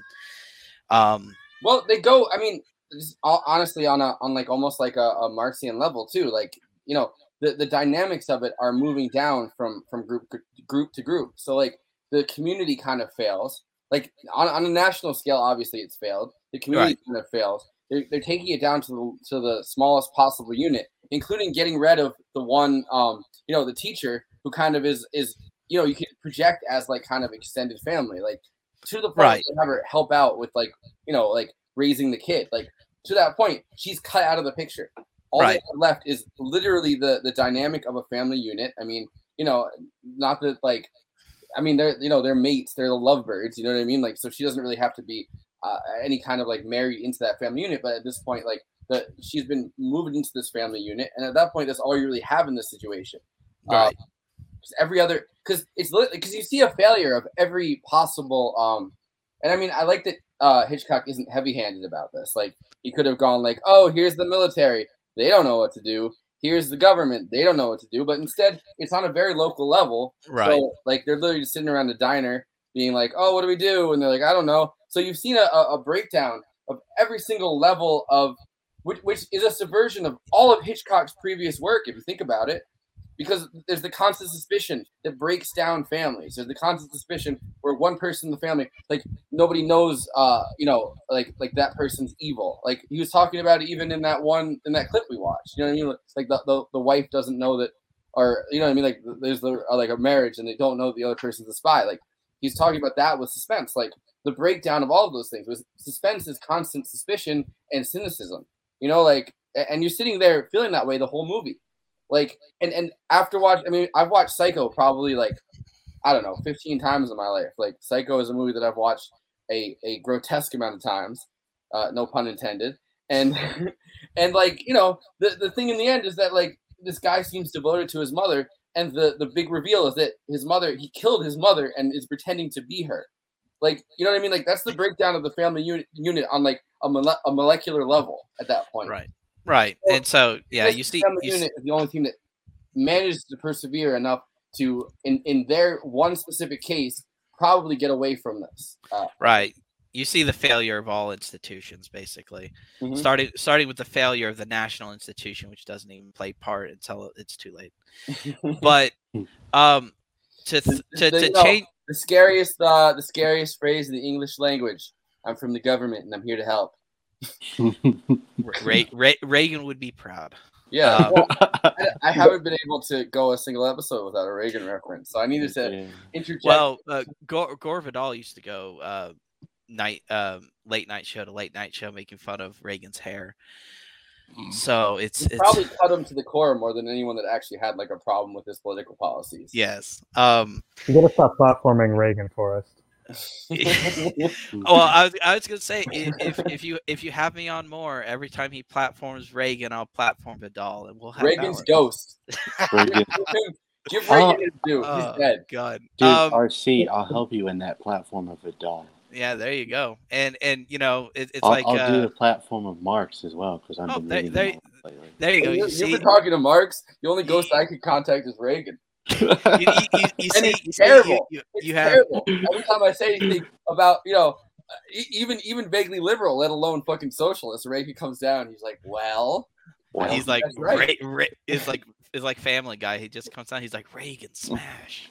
The truth is, I've been stuck in the General Electric house for the last 26 years of my life. I can't get out. I'm trapped. I've never been able to leave. I try to leave, and then executives from General Electric push me back in. So this is why he likes Hitchcock movies. His life is just full of suspense. It's he never like knows it's when like he's gonna kind of. escape.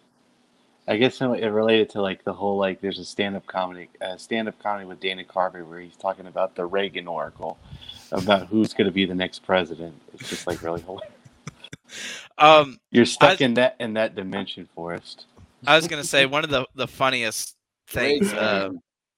One of the funniest things Vidal said about Reagan was he came on to the Johnny Carson show and he started it off by saying, "We have some bad news. We wanted to let everybody know that the Reagan Library has burned down, and all two books didn't survive." and he said the worst part about it is the president didn't have time to finish coloring either of them. So see, you had me. I thought the punchline was going to be the two books. I mean, the thing that's really fucked us is that Reagan's library, the Reagan library is 2 books. Trump's library is just the McDonald's menu, like the dollar menu, and the dumbing down of like an already stupid reactionary movement has been awful. And Bush couldn't read, so there you go. My inner cynic has a lot of fun watching these people. I wrote in an article recently that if all the far right people stop getting the vaccine and COVID takes them out, I don't have to listen to Marx anymore because it wasn't the revolution that took out the fascists; it was COVID. I feel like we're shedding guests because Izzy left when we were I mean that's not why he left, but he left when I was roasting militarism. Karthik just left because we just went too hard on Reagan. We're really weeding out all of our reactionaries. Well, it's also making me realize why I only have like 3 friends. Maybe I keep shedding. Come on, you have 3 friends? Not really, but nevertheless, we become friends, kind of, RC, through Facebook. I would say so. People have virtual friends now. It's easier for Neopets. Yeah, they're Tamagotchis. Like, if I forget to feed you, I'm sorry. I just want to see how long you go until you die.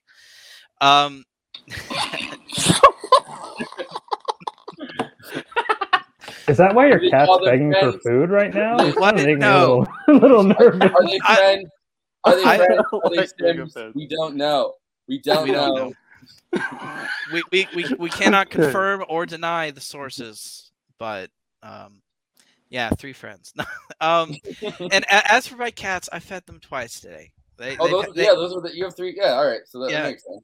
They have wet food. They've had wet food twice. They've got a food gravity thing that they knock over constantly. The problem with having cats as friends that I learned the hard way is that if you forget to feed them for a couple hours, they stop being your friends. Yes. You have to keep feeding the cat friends, or else they quit on you.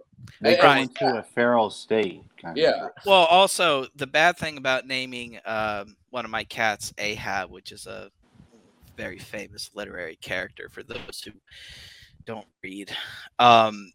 Famous. From Moby Rock Hard Dick. Yeah, the song, not the book. No.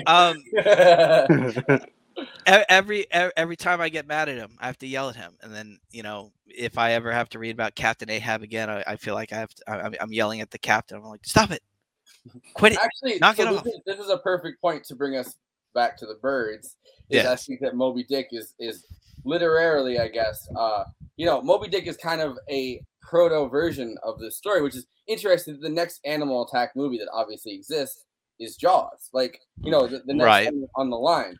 So which Jaws, Jaws is pretty much Moby Dick, but like at that point we're like, well, much more fierce. No one's gonna make a whale scary, like you know what I mean, like at this point. Yeah, right. Like the whale's kind of it's scary because it doesn't think very much, and so it'll just crush your ship. But because it's fucking huge. Oh, like, exactly. The reason why a whale is scary is because they're literally like the biggest fucking animal. Like it's like being we afraid have of planes a. now. You can't scare someone with a whale when you have a plane that could just fucking drop a bomb on a whale. Right. This is true. And why would you kill all whales anyway? It's kind of like being afraid of a really tall person in a small room. Once you open the door, it's not this. I have a brother that's like 6'7", so yeah. Right, and it's an interesting precursor, and this allows me to plug my favorite movie, which is The Edge, because that follows in the line of animals being horrible to human beings. Although that's about a bear, and this is kind of the first the birds to bring us to that subject. Is the birds is kind of the first in a long line of movies that we've had since then, and it's been a popular concept in literature because when you read a book you don't necessarily have to visualize in the way that you do with the movie, like obviously I'm reading a book, like I have a very visual mind, like I'm imagining something, but really it is left to the imagination in a way that in movies obviously it can't be. So It kind of feels like Hitchcock is leaving this to the imagination in a way that can't exist in literature, and it is like the film. It is the first real film response to books like Moby Dick that kind of create the animal. Yeah, it's very American because a lot of American literary works have animals attacking people. But it's also very not American because it's left without That's why I only read books that Joe Rogan recommends. Yeah, I'm only so smart because I take all those brain pills. Brain Force. Which I'm glad you got my message to promote that, because as a sponsor of our show. Oh my god. I don't think I could ever be on Joe Rogan's program without heavily offending him. Me either. Oh, I thought you mentioned in general you couldn't be on it. I still absolutely thought the funniest thing that came out of TMBS, like working, like 2 years for Michael. I mean, I miss Michael all the time because it felt like his and he felt like this too, but it felt like his platform was really growing because Joe Rogan called him Michael Roberts. And so he had a clip where he was fucking dying laughing because Joe Rogan said, Sam Cedar, Michael Roberts, and he just started. The fact that Joe Rogan had clearly mentioned him, but like without knowing his name, he had created a character named Michael Roberts. That was like his god, my grandpa's within a day of that happening though. He created that character within a day of Joe Rogan mentioning his name. My grandpa's name. That was like my. Oh well, yeah. All right. Well, listen. Michael didn't cause that to happen. Joe Rogan. No, it's all good. Last thing I want to throw out there, and I have not seen other Hitchcock movies. I know of Hitchcock mostly through the articles on psychoanalysis I've read. All right, so you pretty much watch Hitchcock movies. I don't know. But basically, there was a point made in one of the articles I was reading that there's usually the appearance of milk in Hitchcock movies. There's 11 of the movies. The human equivalent of milk. He looks like a human interpretation. Pretty much. Yeah. And so I thought it was interesting that it's not in the birds, but I don't know what the significance that has. So I'm going to throw that out to you guys, since you guys have seen I got something. I got something right here for you. It's a pipe bomb and it's under your chair right now. No, I have a clip to I have a clip to play because this is amazing. Oh, Dick Cavett, yes. Yeah. You called actors cattle once in your career and offended a few of them. Well, I think at the time, I said I was accused of calling actors cattle, and I said that I would never say such an unfeeling, rude thing about actors at all. What I probably said was that all actors should be treated like cattle.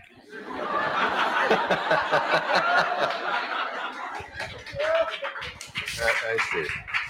And you went on to do that. In a nice way. Yes.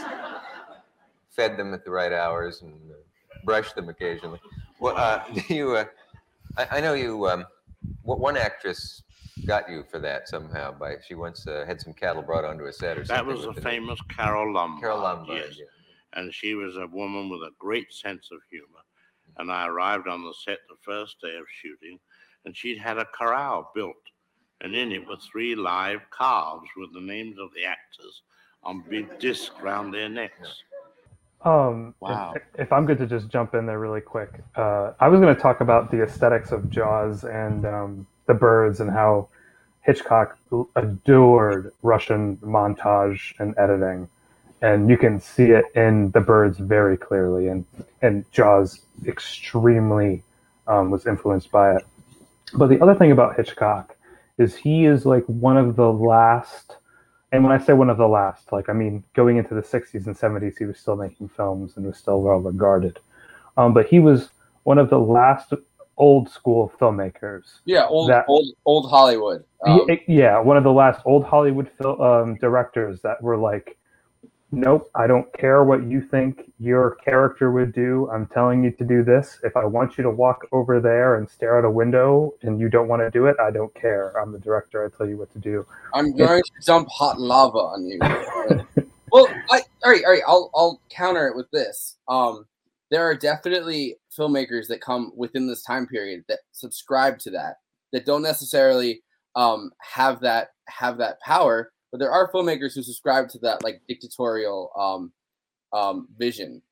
Francis Ford Coppola is a perfect fucking example of it because he said during his filming Apocalypse Now, he said he said that society is kind of breaking down those bonds of like power, and he said the last dictatorial which is my film nerd quote of the day, I guess. The last dictatorial relationship that you can really have is between a director and an actor. It's fun.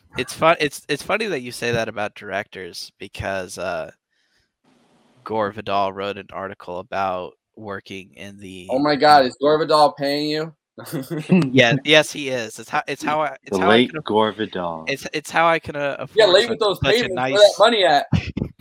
It's how I can afford such a nice 1-bedroom apartment.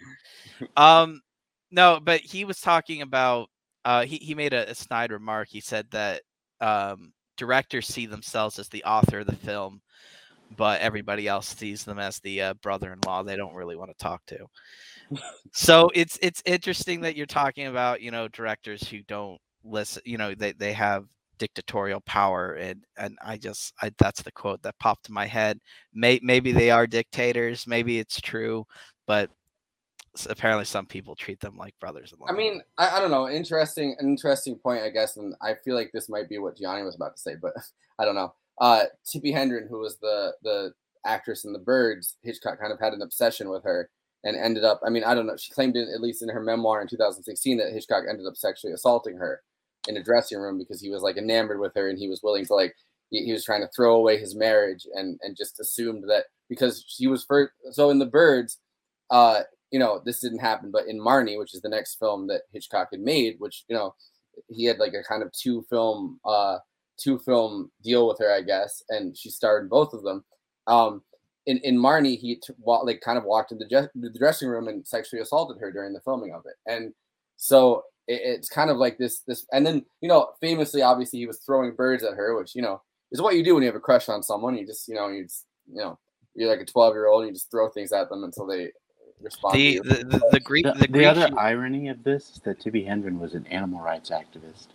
Yeah, which makes sense. I mean, it's not irony. The kind of if you want to perceive it in that sense, The Birds is kind of an animal rights activist movie. Like it is something that jives with that because literally, kind of the point that Hitchcock's making throughout that trailer. I mean, the most straightforward reading is we've killed, caged, maimed, everything you can possibly imagine, hunted birds for too long. And birds are now striking back. I think that when this movie is being written, there's a million interpretations. But like, if you wanted to go with just the straightforward, like the most, A to B interpretation that you possibly could, like, we fucked with birds for a very long time. Hitchcock says it in the thing. There are hats. There are dinner. Because he's like even unthinkingly just like eating a bird. You know what I mean? Like, so it's all these things combined. Like we kill birds. We kill so many birds, just like we do with everything. But like birds very specifically in that time, because I don't think anyone would dare to wear like a hat just that had a dead bird on it now. But like, in the 60s, like if you were high society, one sign that you were high society, I mean, one of them was furs, which is already, we're mammals and you're wearing a mammal, which she wears in the film. That's her coat that she brings to the bay. But the other thing is, a lot of people that were rich, even in the early 20th century, would just have birds on their hat, like just dead birds. Like, imagine, so the most straightforward reading is like, birds see that. There's a socialite walking around. Birds see that, and they're like, yo, we need to strike back, which I don't think is the real reading of the movie, because the movie goes in depth on so many other levels. But the reading that you could have in that sense is like, we've killed so many birds that birds are ready to kill us, essentially. Yeah, I think the only person who wears furs and stuff now is what's her name, Anna Wintour or whatever, the lady who inspired Devil Wears Prada. I know, I've met plenty of girls that wear furs. Oh, I want at least one fur. Well, I should put it this way: you said that they wouldn't wear the feathers. And I feel like if you told that to her, she'd take it as a challenge. Well, I mean, I think you could wear feathers though, and not necessarily kill a bird. I think when it came to those, I mean, I think people do for feathers, but I'm saying like, I don't think that necessarily is like, you could find enough feathers, I guess, technically. Oh, I was just trying to call Witcher evil, but. Well, I was just trying to tell you. I know. I'm trying to tell you that I've been killing lots of birds. I just really wanted to quick touch on more, just because my background is more in filmmaking and stuff like that. His use of montage in this film, I feel like, is very unique to how else he's done, like North by Northwest and Rear Window and things like that. You can see how he edits and how different it is from like some of those films. Very specifically, the scene where the mother walks in and sees like the person that sells her the chicken seed, and how she essentially sees that trauma, which I think is a very real interpretation of how you process trauma at first hand. You don't see it, in like, life slows down and sound effects increase. You like kind of see it, and it takes your mind to process it, and you go through these skips. And in the same way, the film jumps from like the foot to the head, to closer to the head, to the eyes in a very effective way. And then he does this again later on at the school, when you see crows sweeping in. One is lining up to the bars, two is lining up to three, and then you're like, okay, so next time it's gonna be like 4 or 5. And then you find that shot of the bird coming, and boom, there's like 100 crows on there. It's a very effective way of montage. Again, he was playing around with a lot of some of the Russian editing techniques of the early 1930s, late 20s. But to end it on more of like a comedic note, I think that he overdoes it in a way, because one of the last times he does it in the film is when that car explodes, and you see like he wants to be all like technical with it and like make it like this artsy thing, with Melanie like looking this direction, watching the flame drag, Melanie looking the other direction, watching, and it just seems so like, okay, we get it, dude. Like, you watched a Russian film in 1925. Like, you made your point. Like, you're going a little overboard here. But I do think it's important to recognize that he was playing with the medium and at such a experienced and non-fearful way. He was caring about playing around with like different techniques and stuff like that, inspired from other filmmakers. Yeah, so I didn't know how prepared Gianni was going to be, so I captured a bunch of shots that I liked in it, because I thought maybe Gianni was going to pull a Cale Brooks and send me like a folder full of shots, and then do a 4-hour stream. So I wanted to be somewhat prepared. So this is the the scene where it zooms out, which honestly I think is hilarious. This part of it, because I think it's honestly one of the funniest parts of the movie, because you see this and it's already fucking terrifying to see an entire town kind of starting to be engulfed in flame, and I think it's going back to, because it's right after that diner scene that we're talking about for a long time. The diner scene where they're kind of responding to this unknown factor, and it's like, all right, well, everything's broken down, even the fascist element of it is broken down. What happens? Well, a guy, the guy drops a cigar and the whole town catches on fire, because the obsession with having to know the answer, or like having to have an answer to it, just leads the town to kind of get destroyed. But the funniest part, I think, in this scene, which because I watched it this third time as I really wanted to make sure that, however prepared Gianni was, I was on his level. Like I didn't, so I watched it a third time today after watching it twice. Whatever, I did took a lot of notes. Like I have a whole Google Doc with a bunch of notes that I didn't end up using.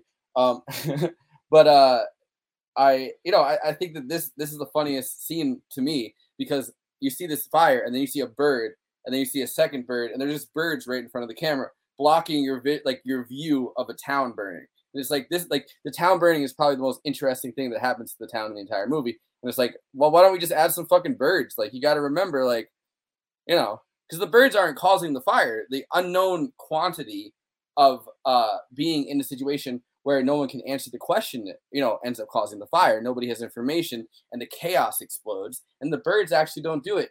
Just as, like, in some ways, I don't think the birds quite literally kill people, but like in the sense of, like, you could see someone get pecked a bunch by birds. They don't fall down or something. The birds don't overwhelm them, and the person kind of survives. You know what I mean? Like the lack of information, the chaos in some ways is what's killing people. In that sense. So it's funny that there's just like a bird that comes in front of the camera, and then a second bird, and then a third bird. I thought it was interesting that the birds attack in waves, that there's moments of peace.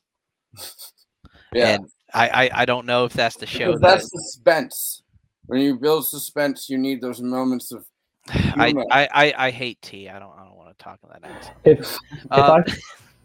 Go ahead. Do you mind if I? Okay, because one, Forrest, if I knew I could send you a folder, I would have. Yeah, I didn't tell you for that reason. I mean, if you ever do a taxi driver or bicycle thieves, like, I purposely didn't indulge. Well, I think I might have quickly, but the information that I told you about, the 4-hour Cale Brooks Shining stream, where on Ben's show, where it was his birthday and he was just hammered, and Cale sent me a folder, and then every time we strayed away from his folder, he'd be like, "Yo, the folder though." Like I purposely wasn't like, "Hey Gianni, send me a folder," but I do have a bunch of shots from this that I did want to get to. I mean, we're getting close to 2 hours, and we cut it off for 2 hours, but I do want to talk about this movie a lot because I've seen it like a dozen times. Well, I mean, I would love to talk about aesthetics, because to me this is the most interesting aesthetic Hitchcockian film. Mm-hmm. But even this shot it tells such an interesting story, because there's not another shot like it in the film. Yeah. Hitchcock is very dry bones. I want my characters front and center.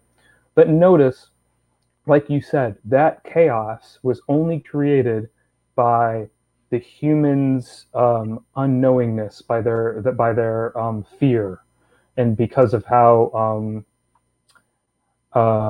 they've reacted to things, while also their ignorance to their outside world. The movie, and I think that in different shots he alludes to it, because the thing that ends up killing people isn't that a bird attacks them, the same bird attacks them, the thing that ends up killing people is that in their fight or flight response, going back to that part of the conversation, birds overwhelm them.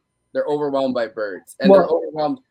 Like if there was an answer to it, they knew how to fight back. There is no answer to it. They don't know how to fight back. They're overwhelmed by the bird's very existence. But to even add on to that, like, so what caused this is a bird hit a person in the head, and the gas of the car that he was filling up Lowe's, and our favorite fan has a message for you on here. Which one though? Is it La Dolce Vita or Even Antoni? Because La Dolce Vita is also my favorite film of all time, and I could talk about it. No, that's your favorite film? Favorite film of all time. I thought you hated that film. Everybody does. It's so boring. Honestly, You've only sent me the MP4 of it 3 times. I've been trying to prep my girlfriend to watch it, and it's my favorite film of all time. Yeah, there we go. I'm like it's super boring. Nothing happens, and it's 3 hours long. Like, you're not gonna like it. She's not used to that by now. If you're like I try to like balance it. Understand a word, and I'm not putting on subtitles. So. But anyway, just to get back to the point that I'm trying to make really quick on this shot is that the scene that this happens in is a causation of birds, but also the ignorance of them around. The guy that lights the cigar is very like whatever of the birds. 100%. The guy doesn't even seem to know that's the guy only drops the cigar because he's so surprised by a bird attacking him. It seems like he's just coming to town. He's not necessarily even aware that there is a bird attack. Yeah, and he's just like, oh, I'll show you guys the way out of here. Like, no big deal. But the interesting thing about this is that we're looking at people call it the eye of God or the bird eye shot of above the town. And it starts off at this, and then birds then envelop the frame. Birds envelop the literal bird eye shot. Exactly. And it shows that the birds are now like, okay, we've caused this chaos. Now let's go in and continue it. And after this shot, obviously, the birds have their most vicious attack on the town that makes it look more apocalyptic by the end of the film. Yeah. Well, I would argue that the scene before that kind of makes it look a lot more apocalyptic. And the thing that I think is incredibly beautiful about Hitchcock's filmmaking towards the end of the film, because the vast majority of the film, you're not actually seeing like bird attacks. You know what I mean? Like, it's kind of the only thing leaving you in suspense in that case is the promise that at some point a bird's going to attack people. Which makes sense because who doesn't want to see a fucking bird attack people? But like, you're watching a movie with the intention of being like, all right, like, when's there going to be a bird? You know what I mean? Like, after that one slight gull attack. And I'd say the scene that I think is the most apocalyptic is the one that that Hitchcock does the most beautifully, and it's my favorite scene in the movie, where she's sitting on the playground and for some reason hasn't fully acknowledged that there might be a bunch of birds attacking. And she's smoking a cigarette, and you see the birds landing behind her until the entire jungle gym, is enveloped just by crows. And it really just is this scene that like you realize like these birds not only are they not only are they attacking, they are organized, and they are sitting here waiting for a moment where they can attack. And she kind of slowly, which builds the suspense so much more, obviously, like kind of creeps away back into the school, and they don't do anything, which, when you're expecting something, because the last like 4 scenes have all involved bird attacks, and you're expecting a bird attack and there is no bird attack, that is far more suspenseful, I think, than if the birds had just attacked her at that moment. Like, you're like, oh fuck, what's going to happen? But it mirrors the scene in the beginning when she's at the dock and she's playing a prank on him. And there's the exact same shot composition where it's her face and she's laughing, and then the dock, and then she turns around, she looks back, there's the dock, it's her, like it does this 1-2 shot combination.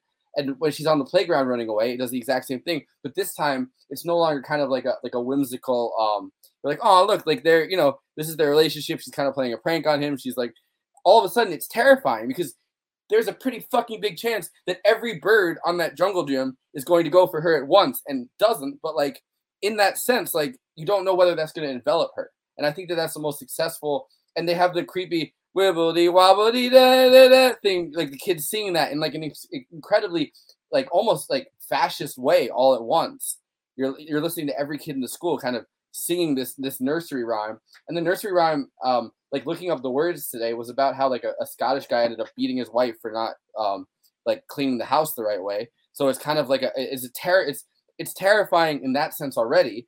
And then you're watching her kind of like look back at these birds. It's uneasy, and you don't know what the birds are going to do. What the guy in the Scottish song kind of does to his wife: envelop her, beat the shit out of her, destroy her.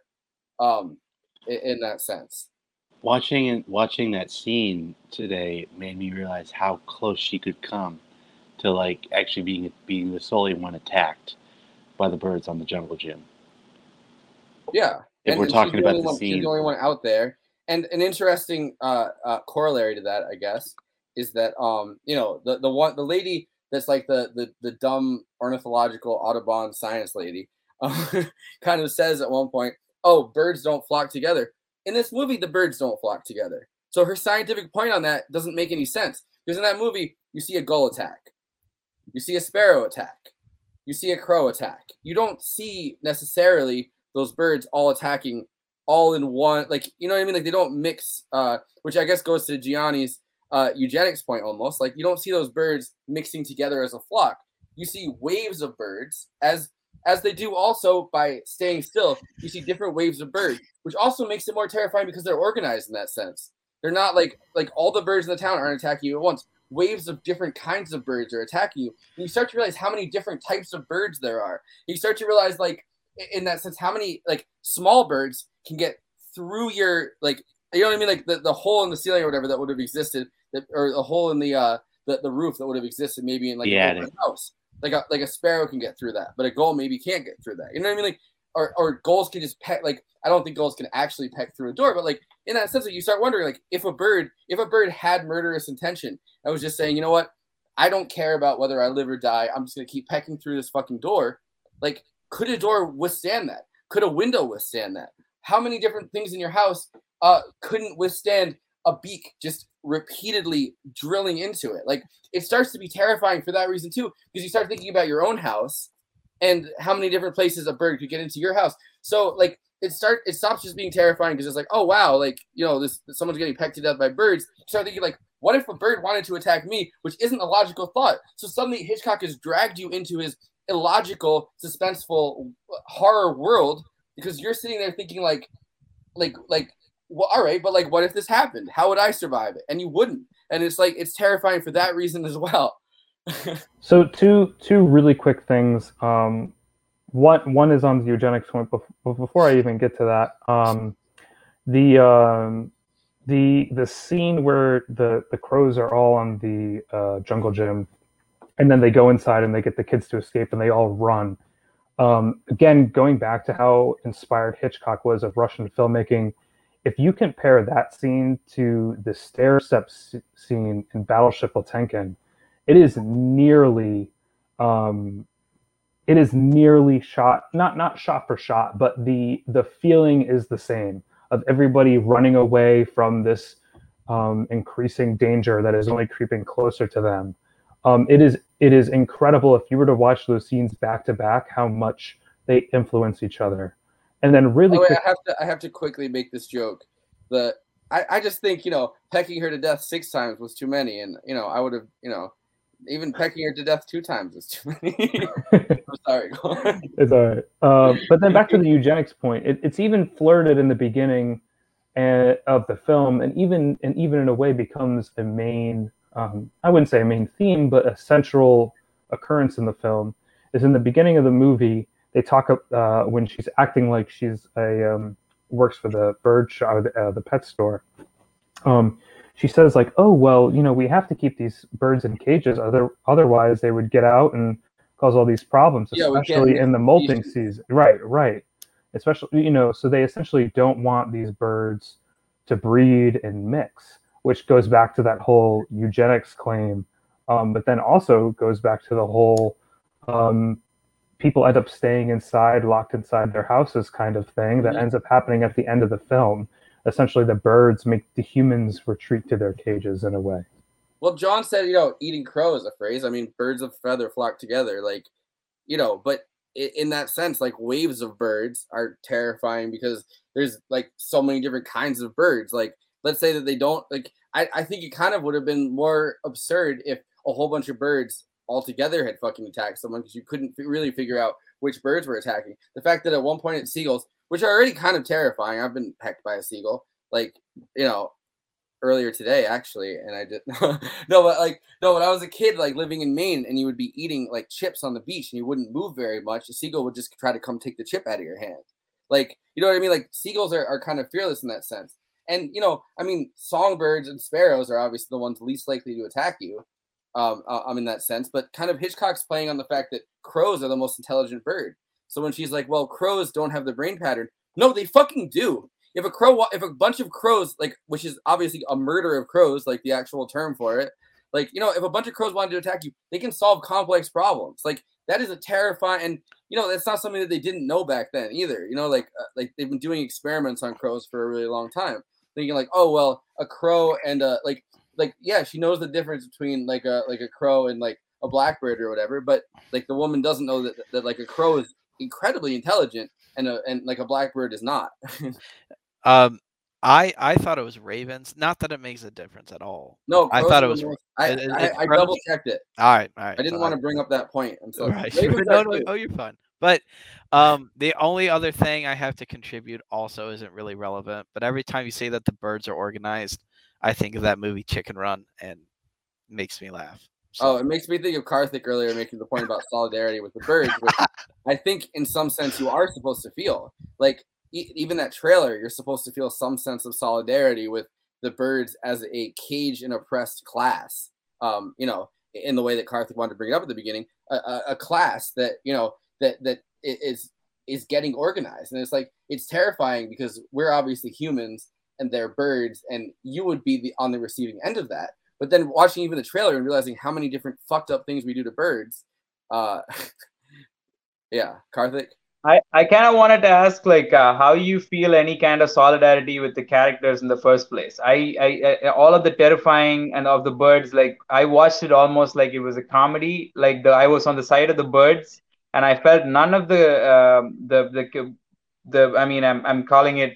It's difficult to even call them humans because it's like it's just elite bourgeois society. And I feel zero of the kind of, the struggles that they faced because they couldn't deal with the birds. Like all the three things that you pointed out, that is just like elite society figuring out how to deal with a problem of like property damage and things like that. That's basically all that's happening. It's just like, holy shit, these people are rioting. These birds are like, lighting things on fire. What do we do with them? How do we contain them? That's the kind of impression that I get out of the society that the birds are attacking. So I kind of, and since you point out the blue eyes and like the fascist kind of singing and all of that, zero empathy. I kind of feel like I was entirely on the side of the birds, and it almost like no tension in the movie other than the fact that like the attacks couldn't start quicker. So I was just like, the only tension in the movie besides the birds, will they, won't they? And you don't know. You don't know, folks. You don't know whether they're gonna fuck.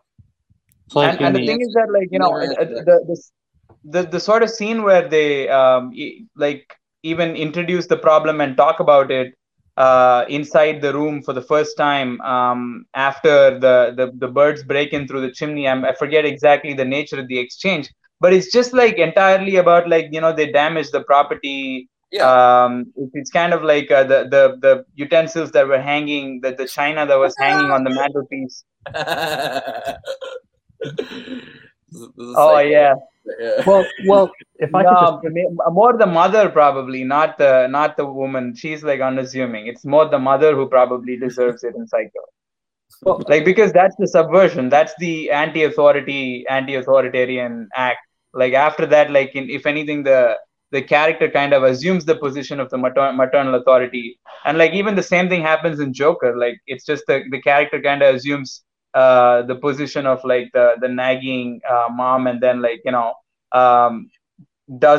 inflicts the violence of that he endured to the external person. Like so same thing. Humans in Hitchcock films, a lot of times humans are kind of just archetypes, right? Like you kind of expect a certain pattern from them. They fit into these tropes. They fit into certain archetypes. And the usual Hitchcock subversion is that they break away from it. You know what I mean? Like Norman Bates being a mama's boy in Psycho, the breakaway from it is that he's murdered his mom and he has become her as his alternate personality. The trope though is that as a mama's boy, he's like, oh well, I love my mom's just, I'm taking care of her. Hitchcock breaks away from that trope by completely subverting it. In this movie, I think the reason that you feel like the characters are one-dimensional and you don't connect with them is because the only thing that actually is being subverted is the birds. Like the birds attacking people is a subversion of their normal psychological behavior. You think throughout the movie that other characters are going to have that. They don't.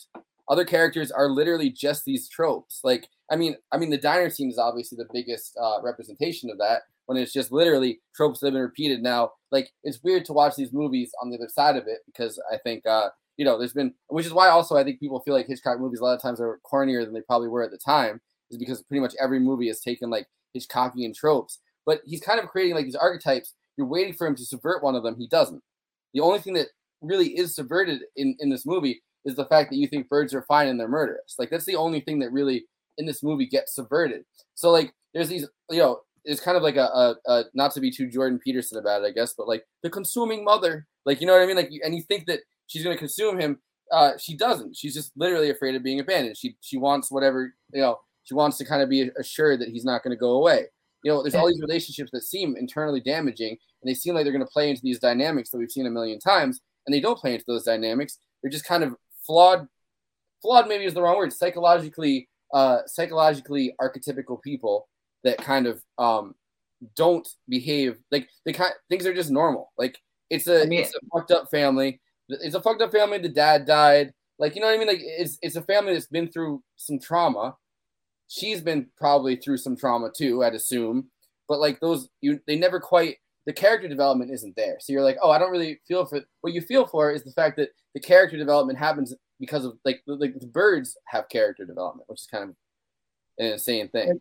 This to me is like basically the reason why I feel like it's more like a post-colonial reading is deserved, because like the humanization of the birds is like, sorry. No, there's 100% like a post-colonial reading of the birds. Like the humanization of the birds is kind of like it's not, they're no longer subhuman, and they're kind of like claiming their rightful place in history, etc. But also on the other hand, like since we talked about this, and I feel like we didn't even engage at come at the topic from this angle. So I wanted to ask. Since we did so much of nuclear and Cold War type stuff in the previous the shows that I've been on, I wanted to ask like what you thought of the idea of the birds as like a nuclear testing. But the birds as nuclear testing on an island where like these plastic dummy figurines of people are existing, and then the birds are just basically the whatever, like the specter of nuclear tests being conducted on their own people, etc. So I wonder I wish I had clipped this, because there was a thing that I watched earlier where Hitchcock was talking about in 1944, a year before we dropped the atom bomb to end the war, he had predicted kind of like the atomic the atomic situation, I guess. And there's a clip with him, another one of those Dick Cavett episodes where he's talking about how in his mind he had predicted uranium as a source of nuclear technology. So I wish I had clipped that for that answer. Uranium. Well, two things, and I know we're past the 2-hour mark, but yeah, I wanted to go through a couple more aesthetic things before we signed off. So at the end of this part of it, I wanted to go through it with you, especially because I took a couple 2 shots, and I wanted to get your opinion on it specifically, honestly. But I'll talk movies all day, so I have no problem, especially if you want to talk aesthetics. But just 2 things. So I think it's interesting that you make the kind of Godzilla sort of comparison with the birds, as if like we've disturbed nature enough with our own man-made catastrophes, so the catastrophe comes to us through nature. But to go back to the mother point, because it's funny after watching Planet of the Apes this week, because that was the exact point made by Planet of the Apes. What's crazy is I just got the Godzilla Criterion Collection, like that big release thing that they had, so I've been watching Godzilla films, and I've been like, can you lend that to me when I cannot. I cannot. just for a couple weeks. Maybe. Yeah. It's beautiful. It's really beautiful. Anyway, so my movie collection is like right here. And it's just one of my favorite things in my life. But so just out of screen. Yeah, just out of here. I could rotate it a little bit. All right, show the beauty of it all. But anyway, something I really wanted to touch on, and again, one reason why I keep taking this film into more of a feminist lens is because I feel like the mother, if you look at like other interpretations of this film, she really gets blamed a lot for the reason why the birds attack.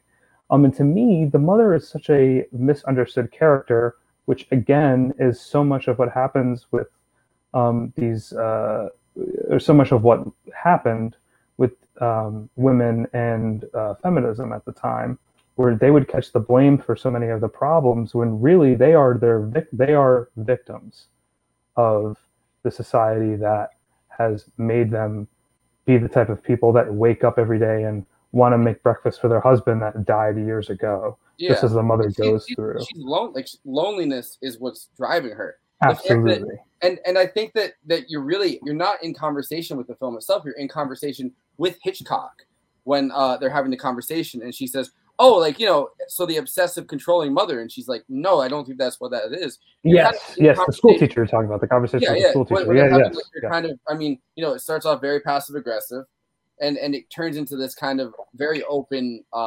dialogue. And I think who you're talking to is Hitchcock in that sense, because you're talking to Hitchcock, who has spent his life kind of making these movies a lot of times, especially Psycho, the one right before this, where it's obviously, you know, incredibly flawed. And I think he kind of had a flawed relationship with his mother too, because I want to play this clip at the end, but there's a clip that I have where he makes this strange joke on Dick Cavett that I think is kind of funny about how his mother scared him, and that's why he's like, I don't know, it's an interesting moment. But I think that you're really in dialogue with Hitchcock himself when she's like, "Oh, well, it must be like an obsessive and like controlling mother," and she's like, "No, it's a mother with fear of abandonment. Like, her husband died, and you know, she has a young daughter, and she's afraid of being abandoned, and you know, it makes her act in ways that she doesn't necessarily want to, which is different than when you're maybe watching another Hitchcock film where the mother is controlling by definition and wants to control her son's life. I don't think this mother really is, and gets the brunt of the blame for that fact, but also is someone dealing with psychological issues. And I think Hitchcock is kind of fucking with the audience by being in dialogue with the audience, being like, "Listen, I'm not doing that in this movie. Like, this is something that I'm moving away from this movie, and like you have to deal with that. Like, it's expected," and that's the suspense. It's expected that this woman is going to control her son's life, and that's not what's going on. And you literally sense that in dialogue. I think. Really quick, I mean, like, seriously, one sentence. Like, he very specifically says in that scene, like, "All due respect to Oedipus, I don't think that's what it is." Yeah. And that is such a blatant, like, point to literary analysis of, like, oh, we have this trope of, like, the mother-son dynamic. No, this isn't what it is. It's she's scared of being abandoned. She's scared of her post being uprooted because that's all she knows. Which, obviously, the most Oedipal, really, movie ever created is Psycho right before that. So I didn't think about all this stuff until today, really. But, like, you know, the third time I was watching through it, I was thinking, like, all right, like, he's kind of, because I'd watched interviews with him right before this movie came out, and it was like, you know, he's talking about how, like, he doesn't want necessarily to be pigeonholed into this. That movie had found obviously incredible success, which all of his movies did. But, like, you know, yeah, no, literally, as JH says, he's reacting against Psycho. Like, he's reacting, like, he's a creative. Well, he's not a auteur. He's reacting to the thing that he's created, and he's in conversation with the last movie he did, which is, you know, one of the most, honestly, like, to this day, most successful movies of all time, as is a lot of Hitchcock stuff. But Hitchcock, I think, was reacting to himself kind of becoming this, you know, this trope, this very incredibly predictable auteur that kind of everyone was like, "Oh, well, I know what to expect in a Hitchcock film." This movie kind of breaks all of those Hitchcockian rules. So I wanted to, I mean, as a quick, I guess, last thing, I wanted to look through some of these shots. This is a two shot that he did when she discovers, like, the guy that had sold her the chickens had his eyes pretty much pecked out. So this is the first. So this is her walking into the room. They look more gouged out, but hey, that's just me. This is her walking into the room, and then I think direction. Yeah. So then you just see his feet, which builds the suspense of it, and then you see her. I feel like Bray doing this, by the way, Gianni. I feel like I'm Greg Bray. It's this. So there's this, and then going further into it.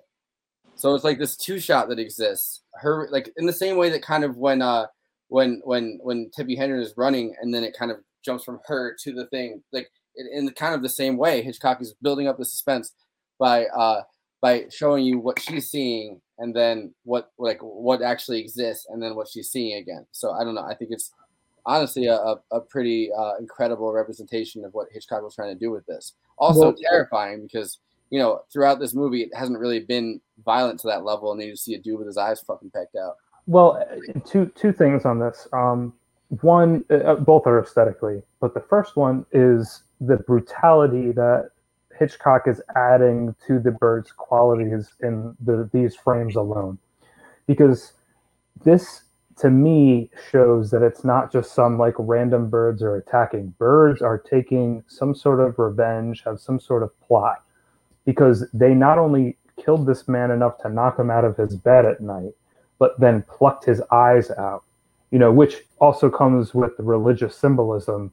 If you talk about like Jesus getting on the cross with the two criminals, and the one criminal. He purposely baptized you, but you don't have to bring him into everything.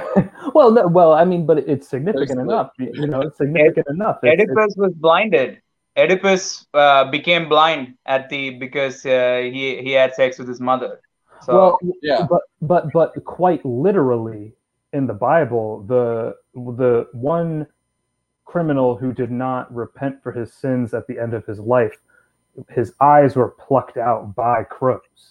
So I mean, I think that it is so much like Hitchcock is showing you right there the brutality of these birds and that their intent is to cause pain, not just some random we're going after humans because of whatever.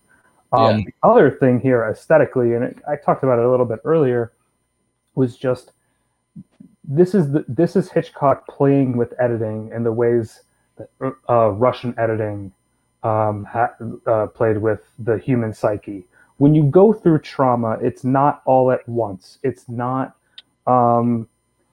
everything slows down and you say some words and you put things together. It's very boom, boom, boom.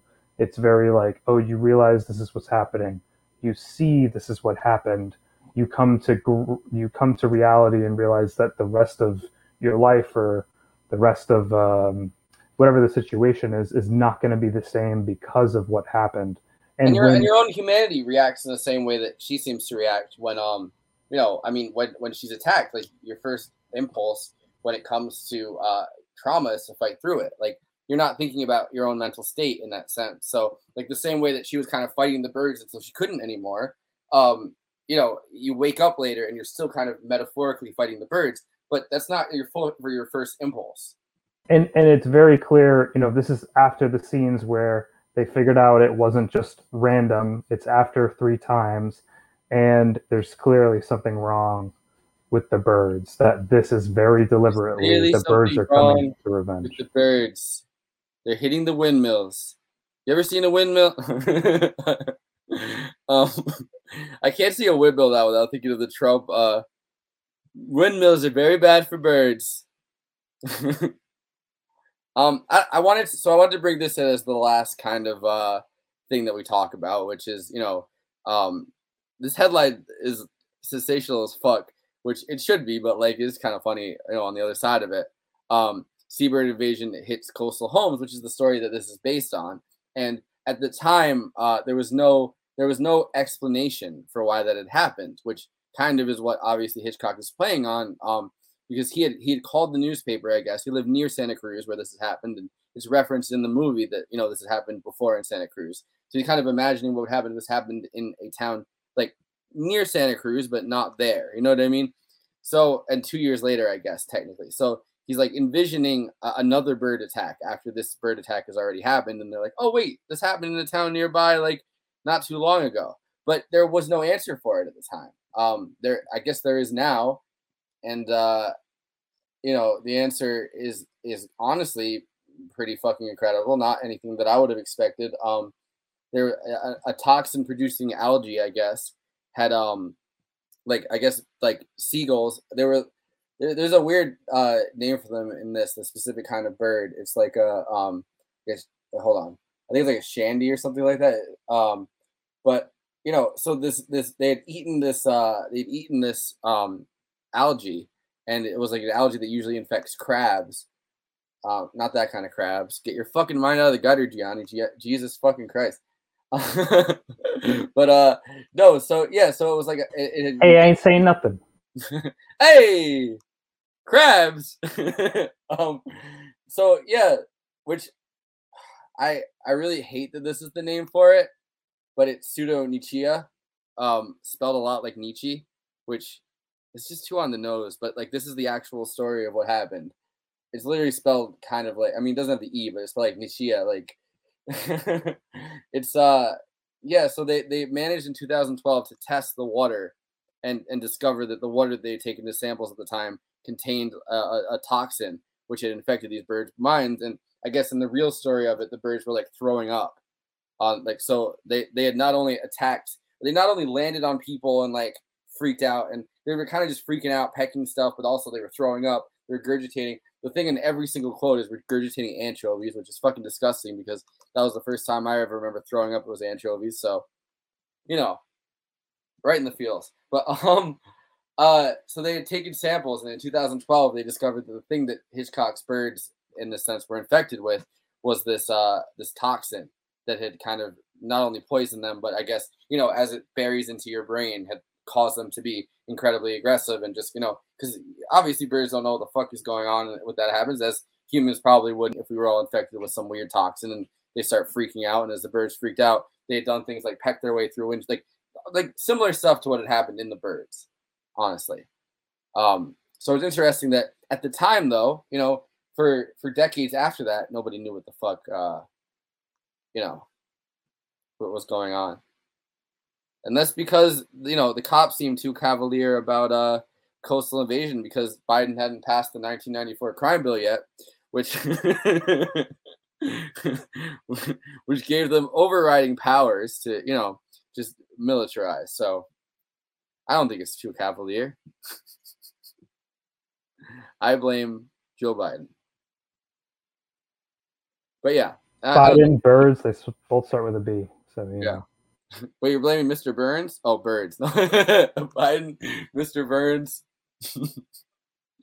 No, I have a theory that, you know, all bad policy choices over the last, I guess, 50 years, because he was elected in 1973, so it's close to 50 years. All bad policy in the last 40 years somehow, you know, I think Biden has an incredibly bipolar streak where, you know, there are times he opposed the Vietnam War as like a more state as a state senator, and then had been elected fully, and it still opposed. He kind of suffered from Vietnam syndrome, and then in the 90s became like one of the most reactionary foreign policy people available, which is why he got the reputation. Because the more reactionary you are as a foreign policy politician, the more they assume you know about the world. The more you tend to support war. Oh yeah. Well, I was gonna say that's a fun sentiment because Alexander Coburn was talking about, and I don't remember the policy it was, but there's some policy that Biden helped push through that made it easier for people to become bankrupt for credit cards or something like that. I don't quite remember what it was. Oh no! It was the student loan crisis caused by Biden because of right. Biden right. was Biden. Delaware is known as a tax haven. Right. So, you know, Biden was like the credit card senator. Right. And senator, so yeah. And so Alexander Coburn was saying, I forget which interview it was in, but he was like, yeah, what everybody should do is take their credit card bills, put it on a truck, and send it to Joe Biden's house so he can pay for it. I feel like every leftist has like Alexander Coburn and then Hitchens like on either side of it. And it's like, you know, it's some of this either like resisting it to the point of like, you know, becoming sickly resisting American imperialism, and then Hitchens being like a fucking neocon. Yeah, right. And it's always weird because when Hitchens was being all pro Iraq war, at the same time he's like, yeah, listen, I don't trust anything the CIA says. And it's like, well, we are in Iraq because of the information they supposedly gave us. So weapons of mass destruction, right? And so it's a big problem. Yeah, it's interesting because all right. So my you know, working with Ben as long as I did, he's writing like the Hitchens book. Like the big Hitchens thing, I think for me is something that I've been thinking about a lot lately, which is like new atheist brain. So the problem that I think that Hitchens had wasn't that he trusted any institution. It was that, you know, after the Twin Towers had gotten hit, and like he kind of talked about this at length in different, like, Hitchens had gone from kind of being somewhat Marxist, like, you know, like a Trotskyist leftist author that was kind of a dissident, to being like, oh, well, religion is to blame. So, Yes. you know, I mean, and this kind of ties into the Birds too, because it's like when religion obviously fails in that sense, not that Hitchens was ever religious, he was always an atheist, but when it's seen that the main cause of something, as it is in I guess like the State Department version of jihad, like, you know what I mean, like taking the geopolitics and taking the different sectarian problems out of the conflict, and just saying, listen, there are Muslims that are trying to bomb, like, you know what I mean? Like, so just making it into a religious conflict is Right. incredibly simple. And in that mind, like, oh, well, Muslims now want to bomb, you know, the U.S. Right. So what happens? It's fun that you say new atheist brain, because, and I am evoking Gore Vidal once again, but Hitchens wrote that article on Gore Vidal, Vidal Loco, which is a horrible title for essay. Anyway, but he was talking about how why would a talent such as Vidal spend his time around, you know, in the gutters of paranoid people and conspiracy theorists? And it's like, well, you know, it's like, Hitchens, you ended up in the gutter there too, so you're not. You just ended up in worse than the fucking gutter. Like, yeah, like a neoconservatism. Like, I mean, I guess I'm looking at it. Well, no, I mean, you know, we've lived through like having the first kind of real neocon president, like in Bush, like.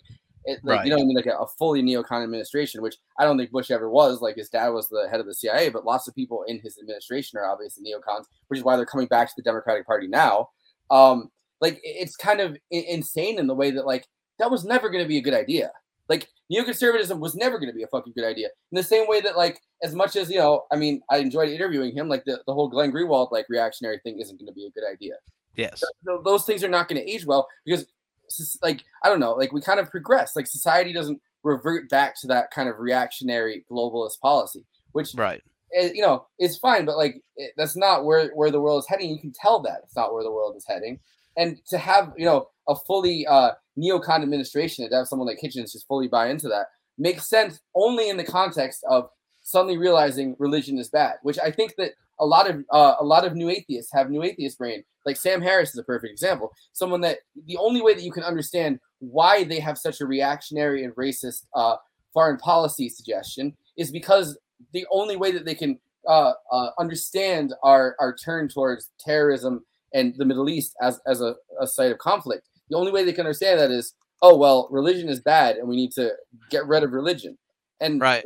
But then it's like, all right, I agree with that in the sense of, like, I'm an atheist. Like, I don't think that religion is, I think religion has been I think there are times religion has been positive, but I think overwhelmingly religion has been used as a negative wedge to, like, you know, to drive for the last, I mean, like 1,000 years, right, some of the most reactionary policies and some of the most regressive policies. But saying, oh, well, the way that we deal with that is by, like, bombing people in different countries with certain religions is the most, you know, it's not going to happen. They're ideas that someone has in their head. So you're not going to. Yeah, well, I was going to say, so I mess with a lot of atheists I know, because I'm an atheist who really doesn't care for a lot of atheists because they are new that's atheists. 100% what I am And too. I mess with them and I call them godless Christians. They're the people who like to go out there and say, I can be a good Christian with all these Christian virtues, but I don't need God. You know, Yeah. they're the people, you know, they you know, they haven't escaped from a Christian framework. Yeah, which is how I feel about new atheism itself, is kind of a cult and a religion. Like, yes, it's the religion of atheism. They're the people who pack their knapsack with ketchup and ice cream and tell their parents that they don't need them. And so it's an interesting thing that they would resort to the military. Because in a sense, first off, like, I don't believe, I'm an atheist too. I don't think the metaphysical claims to truth that Christianity has are true. I think they're false. And I would probably call myself agnostic more than I would say atheist, in the sense of I don't really believe that there's absolutes. But yeah, I have a problem with having opinionated opinions, and so I would say I'm an atheist. I'm pretty sold on that, but I do understand Christianity in the sense of a cultural phenomenon. And I think when you look at them resorting to the military, it's similar to when the Christians resorted to the Crusades when they ran into quite, yeah. I guess in the Bush administration at least, quite overtly. Like yes. Right. It was a holy war, and for us, the difference is our notion of what's sacred and what's holy is now it's in secular garb. It's patriotism. It used to be if you were a good patriot, it's because you're a good Christian. Now it's more if it has less of a religious root, although it's not entirely gone. But being a good patriot is, what everybody refers to. The people with Trump, they're like, "Oh, we're good patriots," and it's like, yeah, and that's why we had to rush into the White House and yes, right, try to overturn an election, right. So such patriots that we don't think that our opinion can't be disproved by democracy, right? Exactly, and and since all that democracy jazz, as it was brought up in the movie, I hope democracy jazz is not as bad as actual jazz. I'm channeling my inner Adorno here. How the fuck are you like as attuned to postmodernism as you are, and yet don't like jazz? I feel like I'm mostly joking because I'm pretty sure that Seth is watching this, and he and I will have words later. But nevertheless, so I had a family that had a house in East Hampton where Jackson Pollock hit the tree. So I passed by there and I was like, "Oh, Jackson Pollock's last splatter painting." If he was... I feel like there's the connection of jazz kind of being like a musical version of that kind of almost absurdist artistic expression. Yeah, I have a lot by of the CIA, as was jazz. I have a lot of weird. Well, I guess we should not say weird. Nuanced opinions, because I'm an existentialist who hates absurdists. Every time somebody brings up Camus, I reach for my gun, as the saying goes. I hate it because Camus he didn't mean it this way, but he's used in a very reactionary manner to maintain things as they are. You're supposed to imagine you're happy rather than go do it. Anyway, yeah. Well, the thing about kind of a like almost absurdist level of abstraction in art and in culture in general is during the Cold War it had taken off because kind of we were trying to prove to the USSR that like, oh, look at all the cool things you could do in America. And part of that was CIA fund, which if you really like, I've been on the CIA binge so much. Like I've been on a CIA, they recruited me. No, I've been on a CIA, so I've been reading so much, like so many books on how the CIA kind of had gotten into all of these different covert expressions of the thing, like including the last book that I read. Kind of, I feel like they get more and more specific. So it's like, oh, like the CIA, had killed obviously a lot of world leaders, which is obviously something that has been confirmed over and over again. But then it's like, oh, the CIA probably killed JFK, which is something that is worth exploring, I think. But then, the last book I read is JFK versus Alan Dulles, Indonesia, which is very specifically the CIA killed JFK because of his Indonesian policy, which I think is an interesting thesis. I don't necessarily think that that's the right thesis, but like I like the proof that they had given is right. Yeah. Right. Well, again, one more time evoking the name of the dead Gore Vidal. He had some part in the Kennedy administration, not as an administrator, but just somebody who came to the White House and partied. I'm never going to live down during Walker saying, with all due respect to Kissinger. Yeah, but Vidal believed that it was the mafia who killed Kennedy, and I don't know how that theory holds because I actually don't know. I don't have an opinion. But he thinks that the mafia killed him because they used mafia connections to make sure that they won certain states. certain areas, and then Well, Bob. I mean, the thing about the mafia in connection to Kennedy is that, and this is proven during their response to Castro and Cuba, they had recruited people in the mafia to try to assassinate Castro, which makes sense because, you know, Batista was incredibly mafia connected. The mafia was using Cuba at that point to kind of create like a very Las Vegas situation, but you know, but even more so because there's like, you know, the laws, if someone's in charge of a country, like the laws are going to be incredibly favorable to whoever's giving them a shitload of money, which is where Godfather 2, which my favorite fucking Godfather movie, honestly, you know, is kind of playing with that throughout it. I mean, Coppola's a fucking genius, but you know, the connections that the mafia Hell had yes. with the Batista regime, and you know, a very like it is proven that they did reach out, like you know, the testimony from the actual people they reached out to later during the church committee. The mafia was recruited in order to assassinate Castro. Operation Mongoose. Yeah. So the theory is that those people were still kind of on their payroll, which they were, and that the mafia had been recruited to kill Kennedy. I don't necessarily believe that part of it, right? But that is kind of that's where the mafia connection comes. Well, yeah, Vidal said that he thought that Kennedy's father was trying to play two sides, where he was using the mafia, but then he let Bobby Kennedy go after organized crime. Yeah. And his only excuse to Gianni, I think is who he was talking to, was he said, well, my sons are dragon slayers. And so Gianni's like, it's whatever. Well, Kennedy's father had also kind of, you know, he was the head of the fucking under Roosevelt. He was the one that was watching like the stock exchange. So like, you know, it's not necessarily, you know, Kennedy had like the Sinatra connections to the mafia, which is true, but you know. Oh yeah, right. You know, Jay Hodges was killing it with his comments because number one, he's the only one commenting anyway. But you know, nice place you got here, Castro. Doesn't Castro have a nice place here? Then it should be a shame if something happens to all the nice I don't know. Final thoughts, I guess. Yeah. Being my first Hitchcock movie in my lifetime, although I have heard of him, I have to say I have a pretty good positive review. So I would say like maybe a 9 out of 10, maybe 9.5 out of 10. I really kind of wish there was more like, as I was kind of getting into the movie, I was like, I'm just pretty sure there's going to be a bird attack. Because like even there were some scenes like when she's actually giving the lovebirds to Mr.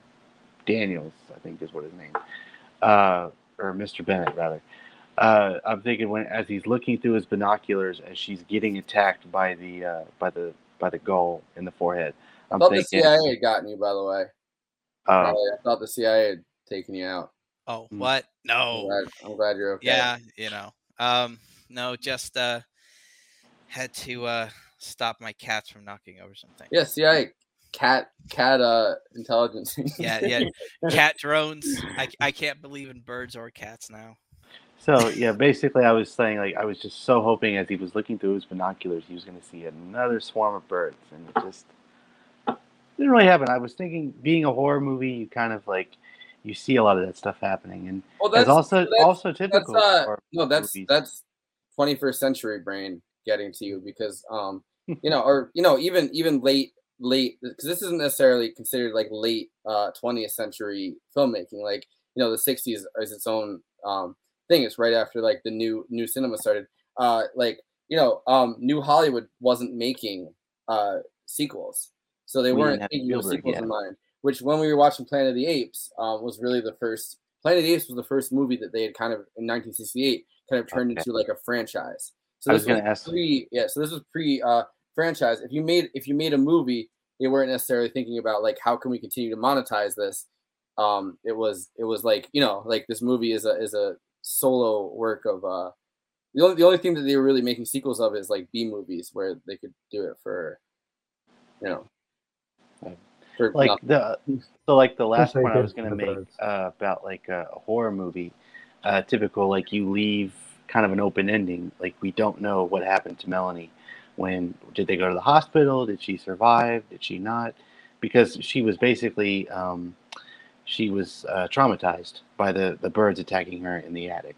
And I think this is one of the few movies that they could. This is one of the first movies that they could have left an open ending, because the Hays Code had only been abolished 3 years before that. So under the Hays Code, you couldn't leave an open ending. The ending would have been evil is punished, and under like penalty of like your film being defunded, the only ending you really could have was evil is punished. In this sense, in this movie, evil is whatever the fuck you transcribe on it. Like evil doesn't necessarily exist in the sense of like, they're good and this is evil. Evil in the sense is, human beings are being traumatized by something, which is the same thing kind of in something like War of the Worlds, where birds are the cure for the evil. We aren't necessarily given like a good, a good understanding of why aliens have chosen to, swarm us. You're not really given an explanation of why that is, but you know how it ends and you know why it's been stopped. In this, you don't know how it ends and you don't know if it's been stopped. So it's kind of the open ending that, something. And that was kind of like my obsession, though.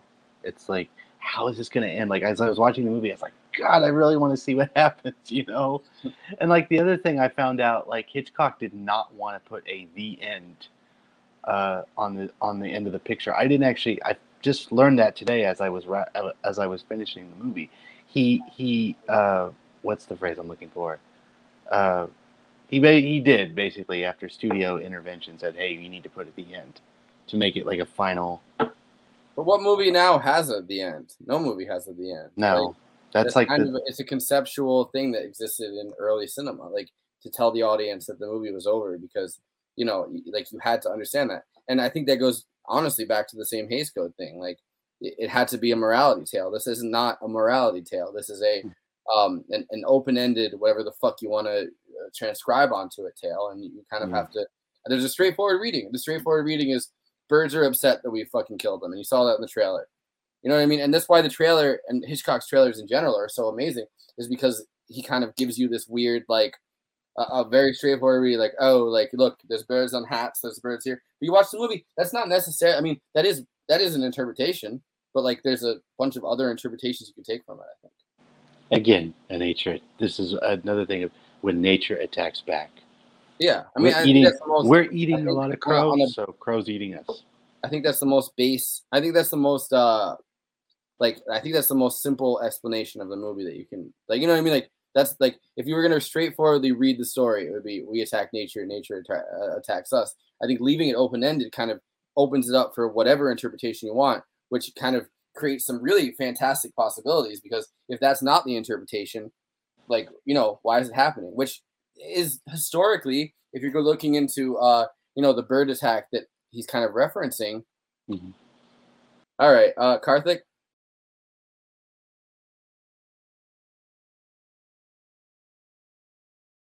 So I forgot the name of this author, but you can remind me who wrote Tinker Tailor Soldier Spy.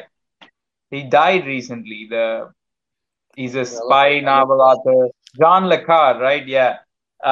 John le Carre apparently once met Stanley Kubrick. I think I saw somebody share it on Twitter to talk about a movie that Stanley Kubrick was pitching him to write a screenplay, and like basically Kubrick was describing some kind of like late stage like feudalist society where people's lives have become so meaningless that they have become indulgent enough that they don't even want to have any that they kind of engage in these like orgies to feel a little better about themselves, etc.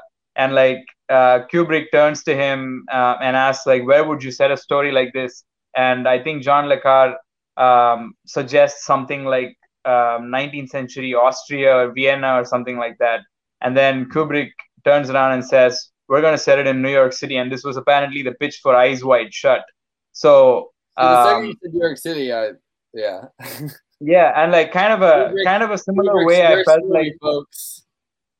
No Epstein, no islands. Like I kind of felt like this was similarly a kind of late stage capitalism allegory more than anything else. And the fact that it was pre late stage capitalism, really. I mean, late stage capitalism kind of is the more PC way of calling neoliberalism, which wasn't was over a decade later. Maybe I'm it was. challenging Yeah. everybody on this panel for that. In a way though, like they were kind of preempting. I mean, Hitchcock is kind of like preempting it by showcasing the woman go-getter in the role that she is, etc. But also in a kind of way like subverting that as well by showing eventually a different, more complex kind of class analysis that you mentioned. But at the end of the day, I can't help but like think of the specific nature of the choice of like this idyllic like suburban seeming or like whatever like idyllic town where everything should be boring and mundane, but Everything so much is, so that by like the only definition. exciting thing Yeah. like the only exciting thing that can happen to them is to get under attack. Like that's the most eventful that their lives can get, and like Hitchcock is more than happy to provide that and also present it as a sort of morality tale also, because like it is like the birds can be seen as the good side, as we kind of discussed many times, and I think like I don't know if that like could pass the Hays Code. Like, can you actually present the birds as a moralistic do-gooder tale where the birds are actually correcting for an error or something? I think that's why animal attack horror really started with this film, is because you really couldn't present the animals attacking us as you did in this, and then 5 years later with Planet of the Apes, Jaws, like, well, not Jaws necessarily, but this animal attack genre where it's not necessarily that we defeat the natural force coming after us. You know what I mean? Like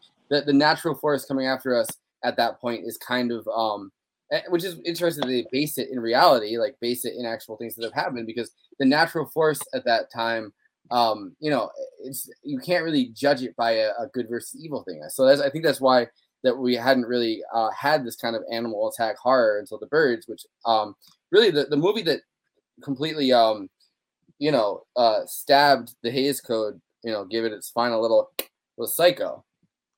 Psycho and also Breathless, but like that kind of combined a force of two movies that didn't necessarily play with. I mean, Breathless was happening in France, so obviously it didn't have to, but the mainstream success that it had garnered at that time in 1960, kind of that was the final nail in the coffin, as they say, of the Hays Code, where it kind of was these moralistic tales. I think that it continued on because you see something like Bonnie and Clyde, and like they die at the end of it, but still, you're left with this kind of solidaristic feeling, which is exactly what the Hays Code was trying to prevent in these cases. So yeah, I think that I don't necessarily think that it's you don't have to do a straightforward naturalistic reading of it, and I don't think necessarily it has to be kind of a class analysis. It is interesting that there does seem to be a new class analysis, because there is like the playing of like New Rich. It feels like almost like a Citizen Kane style, like that kind of like newspaper magnet style Rich. The next generation after that versus like an old style, like as you really kind of get when you hear the first guy's accent, like a New England Wasp style old Rich. So it's interesting that they're kind of playing with this, but at the same time, I think it's interesting that it's played off as these different dynamics, expecting that something's going to come from these dynamics, which it doesn't. The only thing that really comes from this dynamics is that they blame her as an outsider for causing these problems briefly, but then even then, like, you think like something's going to happen to her, it doesn't. Like, everyone's kind of leaves the town, like like it's all these things are kind of built in these in the sense of these relationships that don't necessarily they don't amount to anything at all, really. I don't know. I'm gonna give Gianni the next chance to give concluding thoughts. All right. Just again, I appreciate having me on the panel. I love talking about movies, and I need to do it more often. Loves birds, folks. Loves the birds. You know what's crazy is I actually do love birds too. Like in my apartment, I actually have like this little like inlet where like there's like family of pigeons live, and they like hatch eggs every like few weeks, and I watch the babies grow. Keep them in a gilded cage. Yeah, I keep them in the cage. Yeah.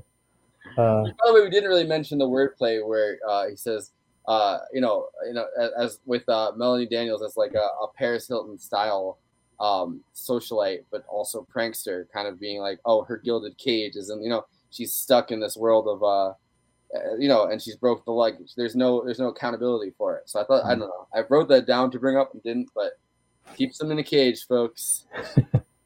But like I said earlier, I'm not a big Hitchcock fan, but The Birds is my favorite film of his. And watching it again, I like Frenzy. I think Frenzy is my favorite Hitchcock film. I need to watch Wrong Man, because that is more of a working class Hitchcockian film, and I haven't seen it yet. By the way, before the end of the month, you want to come back on for an episode on On the Waterfront? Oh my God. Yeah, let's actually let's off camera, we'll talk about that. On the Waterfront I side. 100% want to do that, and I don't know why the fuck I haven't. I would talk more aesthetically on the Waterfront, though, more than meeting. But I'd talk aesthetically, and then I'd have some historian that I picked up that needed work. All right. Well, here's a perfect J. Hutch comment for you. You should get the granddaughter, right? Isn't she a filmmaker and actor and all that? I'm not too sure. But yeah, on the Waterfront. I promise you, my obsession with birds is not related to Dolce Vita. I'm taking over to screenshot this and find a perfect. Please do, please. Gianni was one time married to a giant bird. I'm actually fucking Big Bird. I didn't want to like say it. New York City, right? Yeah, exactly. Sesame Street's on the road. Put the emphasis on, can you tell me how to get to Sesame Street? There you go. Can you tell me how to get there? But watching this film several times and really looking deep into it really gave like a new appreciation for how, not only how Hitchcock did films, but how you can really, a good film you can dissect several ways. And I think that's helped me realize, like, even in this short week, like, if I were to go back and watch some of these films that I have on my wall, like, how many of them could I really deep down and find so many different meanings to? How many could I find connections to? How many make timeless connections? Obviously, Hitchcock wasn't thinking about COVID-19 when he made The Birds, but I could still find connections in his film because he made a good film that is timeless. Well, I mean, that's kind of what I connect you so hard about Scorsese, and similar directors that we've had more recently. I mean, right now I don't think we have someone that really does what Scorsese did, but like it's this connection to film itself and this conversation that as someone making, like as a director, you're having a conversation, which is something that I think really came up during this 1960s period. And I could bring Charlie in on this because I think it's a very it's an incredibly postmodern. It's a very postmodern reading of how to direct film. But there's an incredibly postmodernist reading where a director should be in conversation with everything that's come before him. And I don't necessarily think that, I mean, if you watch anything from the 1940s and 50s, it's not doing that. It's never doing that. Sometimes they're in conversation with, as Kiss Me Deadly, which is the first episode that we did on the show, they're in conversation with the novelization of something, which is something that, directors like Verhoeven have done since then, where you're kind of, you're rebelling against the source material you're using for a film, which I honestly love every movie that's done that I've watched. Like Kiss Me Deadly is one, but also Starship Troopers is another one that did that. Like it is literally rebelling against fascist nature, like the fascist nature of a book, because in a book you can kind of get away with being a literal fascist in the earlier 20th century, because like that wasn't really looked down upon quite as much at that time. So, but like starting with Hitchcock, but really going into a lot of these new Hollywood directors, they're in conversation with the elements of Hollywood itself. And they're kind of conversing with, in Hitchcock's sense, it's amazing because he's conversing with himself.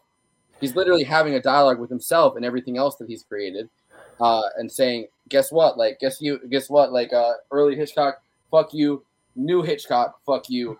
I'm going to make a movie that literally has subverted my own collection of films, which is kind of an amazing thing. But it's Spielberg, F.U. Which is incredible. Even to add to that, which is not part of my final analysis, but even that, like you still see that today, and it still can be done today. I think that Once Upon a Time in Hollywood is a great Yeah. example of Tarantino doing that to Tarantino. Well, I mean, I think that's also Tarantino in conversation with New Hollywood, which is a very interesting theme because I think it's an idealized thought in his head. That definitely. It's kind of funny that after that, Tarantino wrote a novel, Once Upon a Time in Hollywood. Like, this is what I wanted to say. Yeah, no, but like, I don't know. Tarantino is a bit heavy-handed. We watched Walker, not this Tuesday, last Tuesday before that, and the movie that kind of went along with Walker was Straight to Hell. Like, Alex Cox filmed that movie to finance Walker, and they're kind of dressed exactly like Pulp Fiction 6 years before that. Like, it's clearly something that obviously Tarantino hasn't, didn't copy that style, but like clearly was aesthetically inspired by Alex Cox, which makes sense because it's this he also Alex Cox doesn't want to be on the show, so it makes me sad because I actually had a nice email exchange with him. But no, but big Alex Cox fans here. No, so kind of, but you can tell that Tarantino's taking inspiration from this punk rock style of filmmaking that kind of hadn't existed before, low budget, barely scripted, which Tarantino, of course, is kind of creating a heavily scripted version of that in Pulp Fiction almost. Like, I think Alex Cox's like California in that film, like the concept of that is very similar to Tarantino's conception of things. Of course, then Tarantino's conversing with himself. But I think that Once Upon a Time in Hollywood is kind of Tarantino deflecting himself on kind of almost like a golden calf. Like the thought that, he's been watching movies since he was a kid and he's just so obsessed with this like image of like New Hollywood, like the Roman Polanski, which, everybody in that time period is proven to be literally golden calves. Like Roman Polanski is literally like had that little bit of sympathy and then was proved to have fucked a 13-year-old. Like, you know what I mean? Like everyone in that time period is tarnished. And Tarantino plays with that in Once Upon a Time in Hollywood. Like, you're left kind of, I mean, number one, you're kind of expecting that murder is going to take place. It doesn't. If that murder doesn't take place, Roman Polanski's 13-year-old fucking would probably have come out a lot sooner. There would be no, everybody not knowing that almost happened even in that sense probably would have brought down Polanski a lot sooner, I think. Or probably wouldn't have happened at all, honestly. Maybe. I don't know. I think if you're into that. But just to quickly wrap up on the birds, I really appreciated looking at it again and looking at it through different lenses, and finding different interpretations. And like Hitchcock has an interesting connection with feminism or anti-feminism, depending on who you're reading from, and trying to dissect that. Depending on which Hitchcock shows up to work. Yeah. Well, but even an analysis of his work, people debate about it all the time, whether his films are feminist or not. And, trying to look at it through that lens and finding the connections was something very... I would go with your interpretation of this movie is. I mean, I think this movie is an early feminist work. I think that part of it is me as a 2021 viewer of this film finding the connection, but at the same time, like knowing Hitchcock, knowing what he does, he just loves to stir the pot. And it's definitely, to me, trying to think about what his vision was is definitely more of I'm curious about the human psyche. Like if something random happens, what do we do? Who do we blame? Do we do the logic? But I also think that you're kind of, I mean, all right, so I think that you're right that we're kind of watching this like, I think Karthik made this point too, like you're watching this dynamic kind of play out between this, between Melanie Daniels as like her generation of, I mean, literally a socialite. So I don't think any working class woman would necessarily be given the freedom to fucking jump in a Roman, in a Roman fountain. But like, you're kind of given this, you're given this, yeah, so it kind of is in concert with itself because, the mother Lydia is lonely and her marriage ended. And, it's all these different like things kind of playing out at once that she's kind of kept, she kind of is in a cage too. Like she's kept in this house. She is afraid of being abandoned. She doesn't want to leave. Like, you're watching her obligations, I guess, as a stat or as a spouse, kind of play out in that sense. Her husband's died, and there's no purpose left. Her only purpose is raising her kids, which makes it interesting that she has an 11-year-old kid because she's still kind of raising a kid. What would have happened if she didn't have an 11-year-old kid and her kids were both adults? Like, you know, and she can't connect with her kids either. She can't on that level. Like she says that her husband connected with the kids and she doesn't. Like, right. So, Charlie, you got concluding thoughts? I need a cigar so I look like a villain. With my cat. With two cats, I don't think you look like a villain. With two cats, you look overwhelmed. With one cat, there's a third cat back there that you can't see. The cats look like a villain in that. Well, but my concluding thoughts is, since we're all throwing out directors who are not Hitchcock that we like, mine is playing the game directors that are not Hitchcock and go. Werner Herzog is my favorite director. And he has this interesting concept of an ecstatic truth. And the only reason I was going to bring that up is you were talking about the dialogue in postmodern films. You're into little people in armor, aren't you? Or you're just running around film sets that are made to look like medieval Germany. Well, no comment. No, I'm kidding. No, but what I was thinking of, though, is you're talking about how postmodern films are kind of a conversation with the audience through various different mediums, various different ideas, objects, etc. Mm-hmm. The interesting thing is, I think that we have started to see an evolution away from that. Now, and I say start to, and I can't emphasize that enough, start to. Because the main person I see it in is Werner Herzog and his notion of ecstatic truth. Where he will deliberately in films, he will manipulate things to make a point. For example, he has a documentary, Little Dieter Needs to Fly, and if you notice, he took down some picture in the guy's house and he put he told the actor, or not the actor, the person, to open and shut doors a bunch. And he said that was the guy's, some hang up he has. And it turns out that's not true. That guy doesn't actually open and shut doors like that. But it was to make a point, because if you go in the guy's house, he has a whole bunch of pictures of doors that are open, and it reveals a fear because he was a POW in Vietnam and he was locked in cages a lot, that he has a kind of a very subtle obsession with leaving doors open.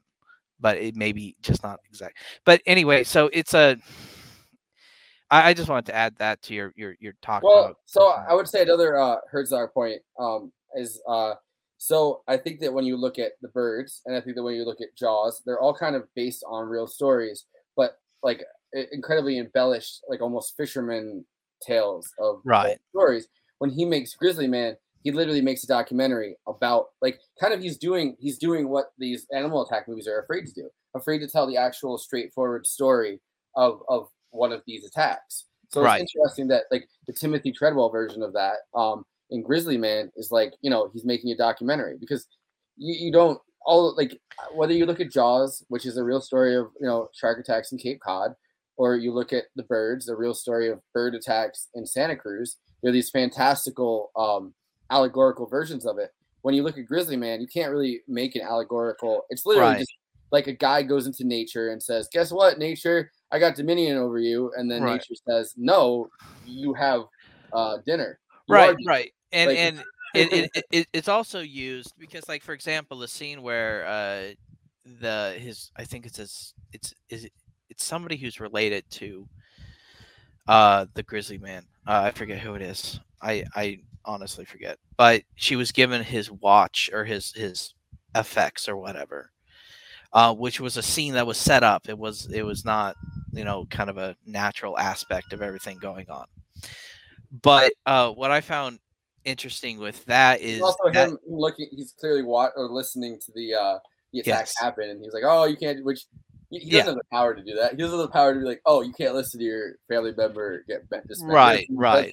You can't be like, "Oh, I don't feel comfortable doing that." Like, But it's interesting that the contrast between him, say, and like postmodern filmmakers like Hitchcock is that, like you were saying, Hitchcock bases his movie off real things, but maybe embellishes it a little bit. Mm-hmm.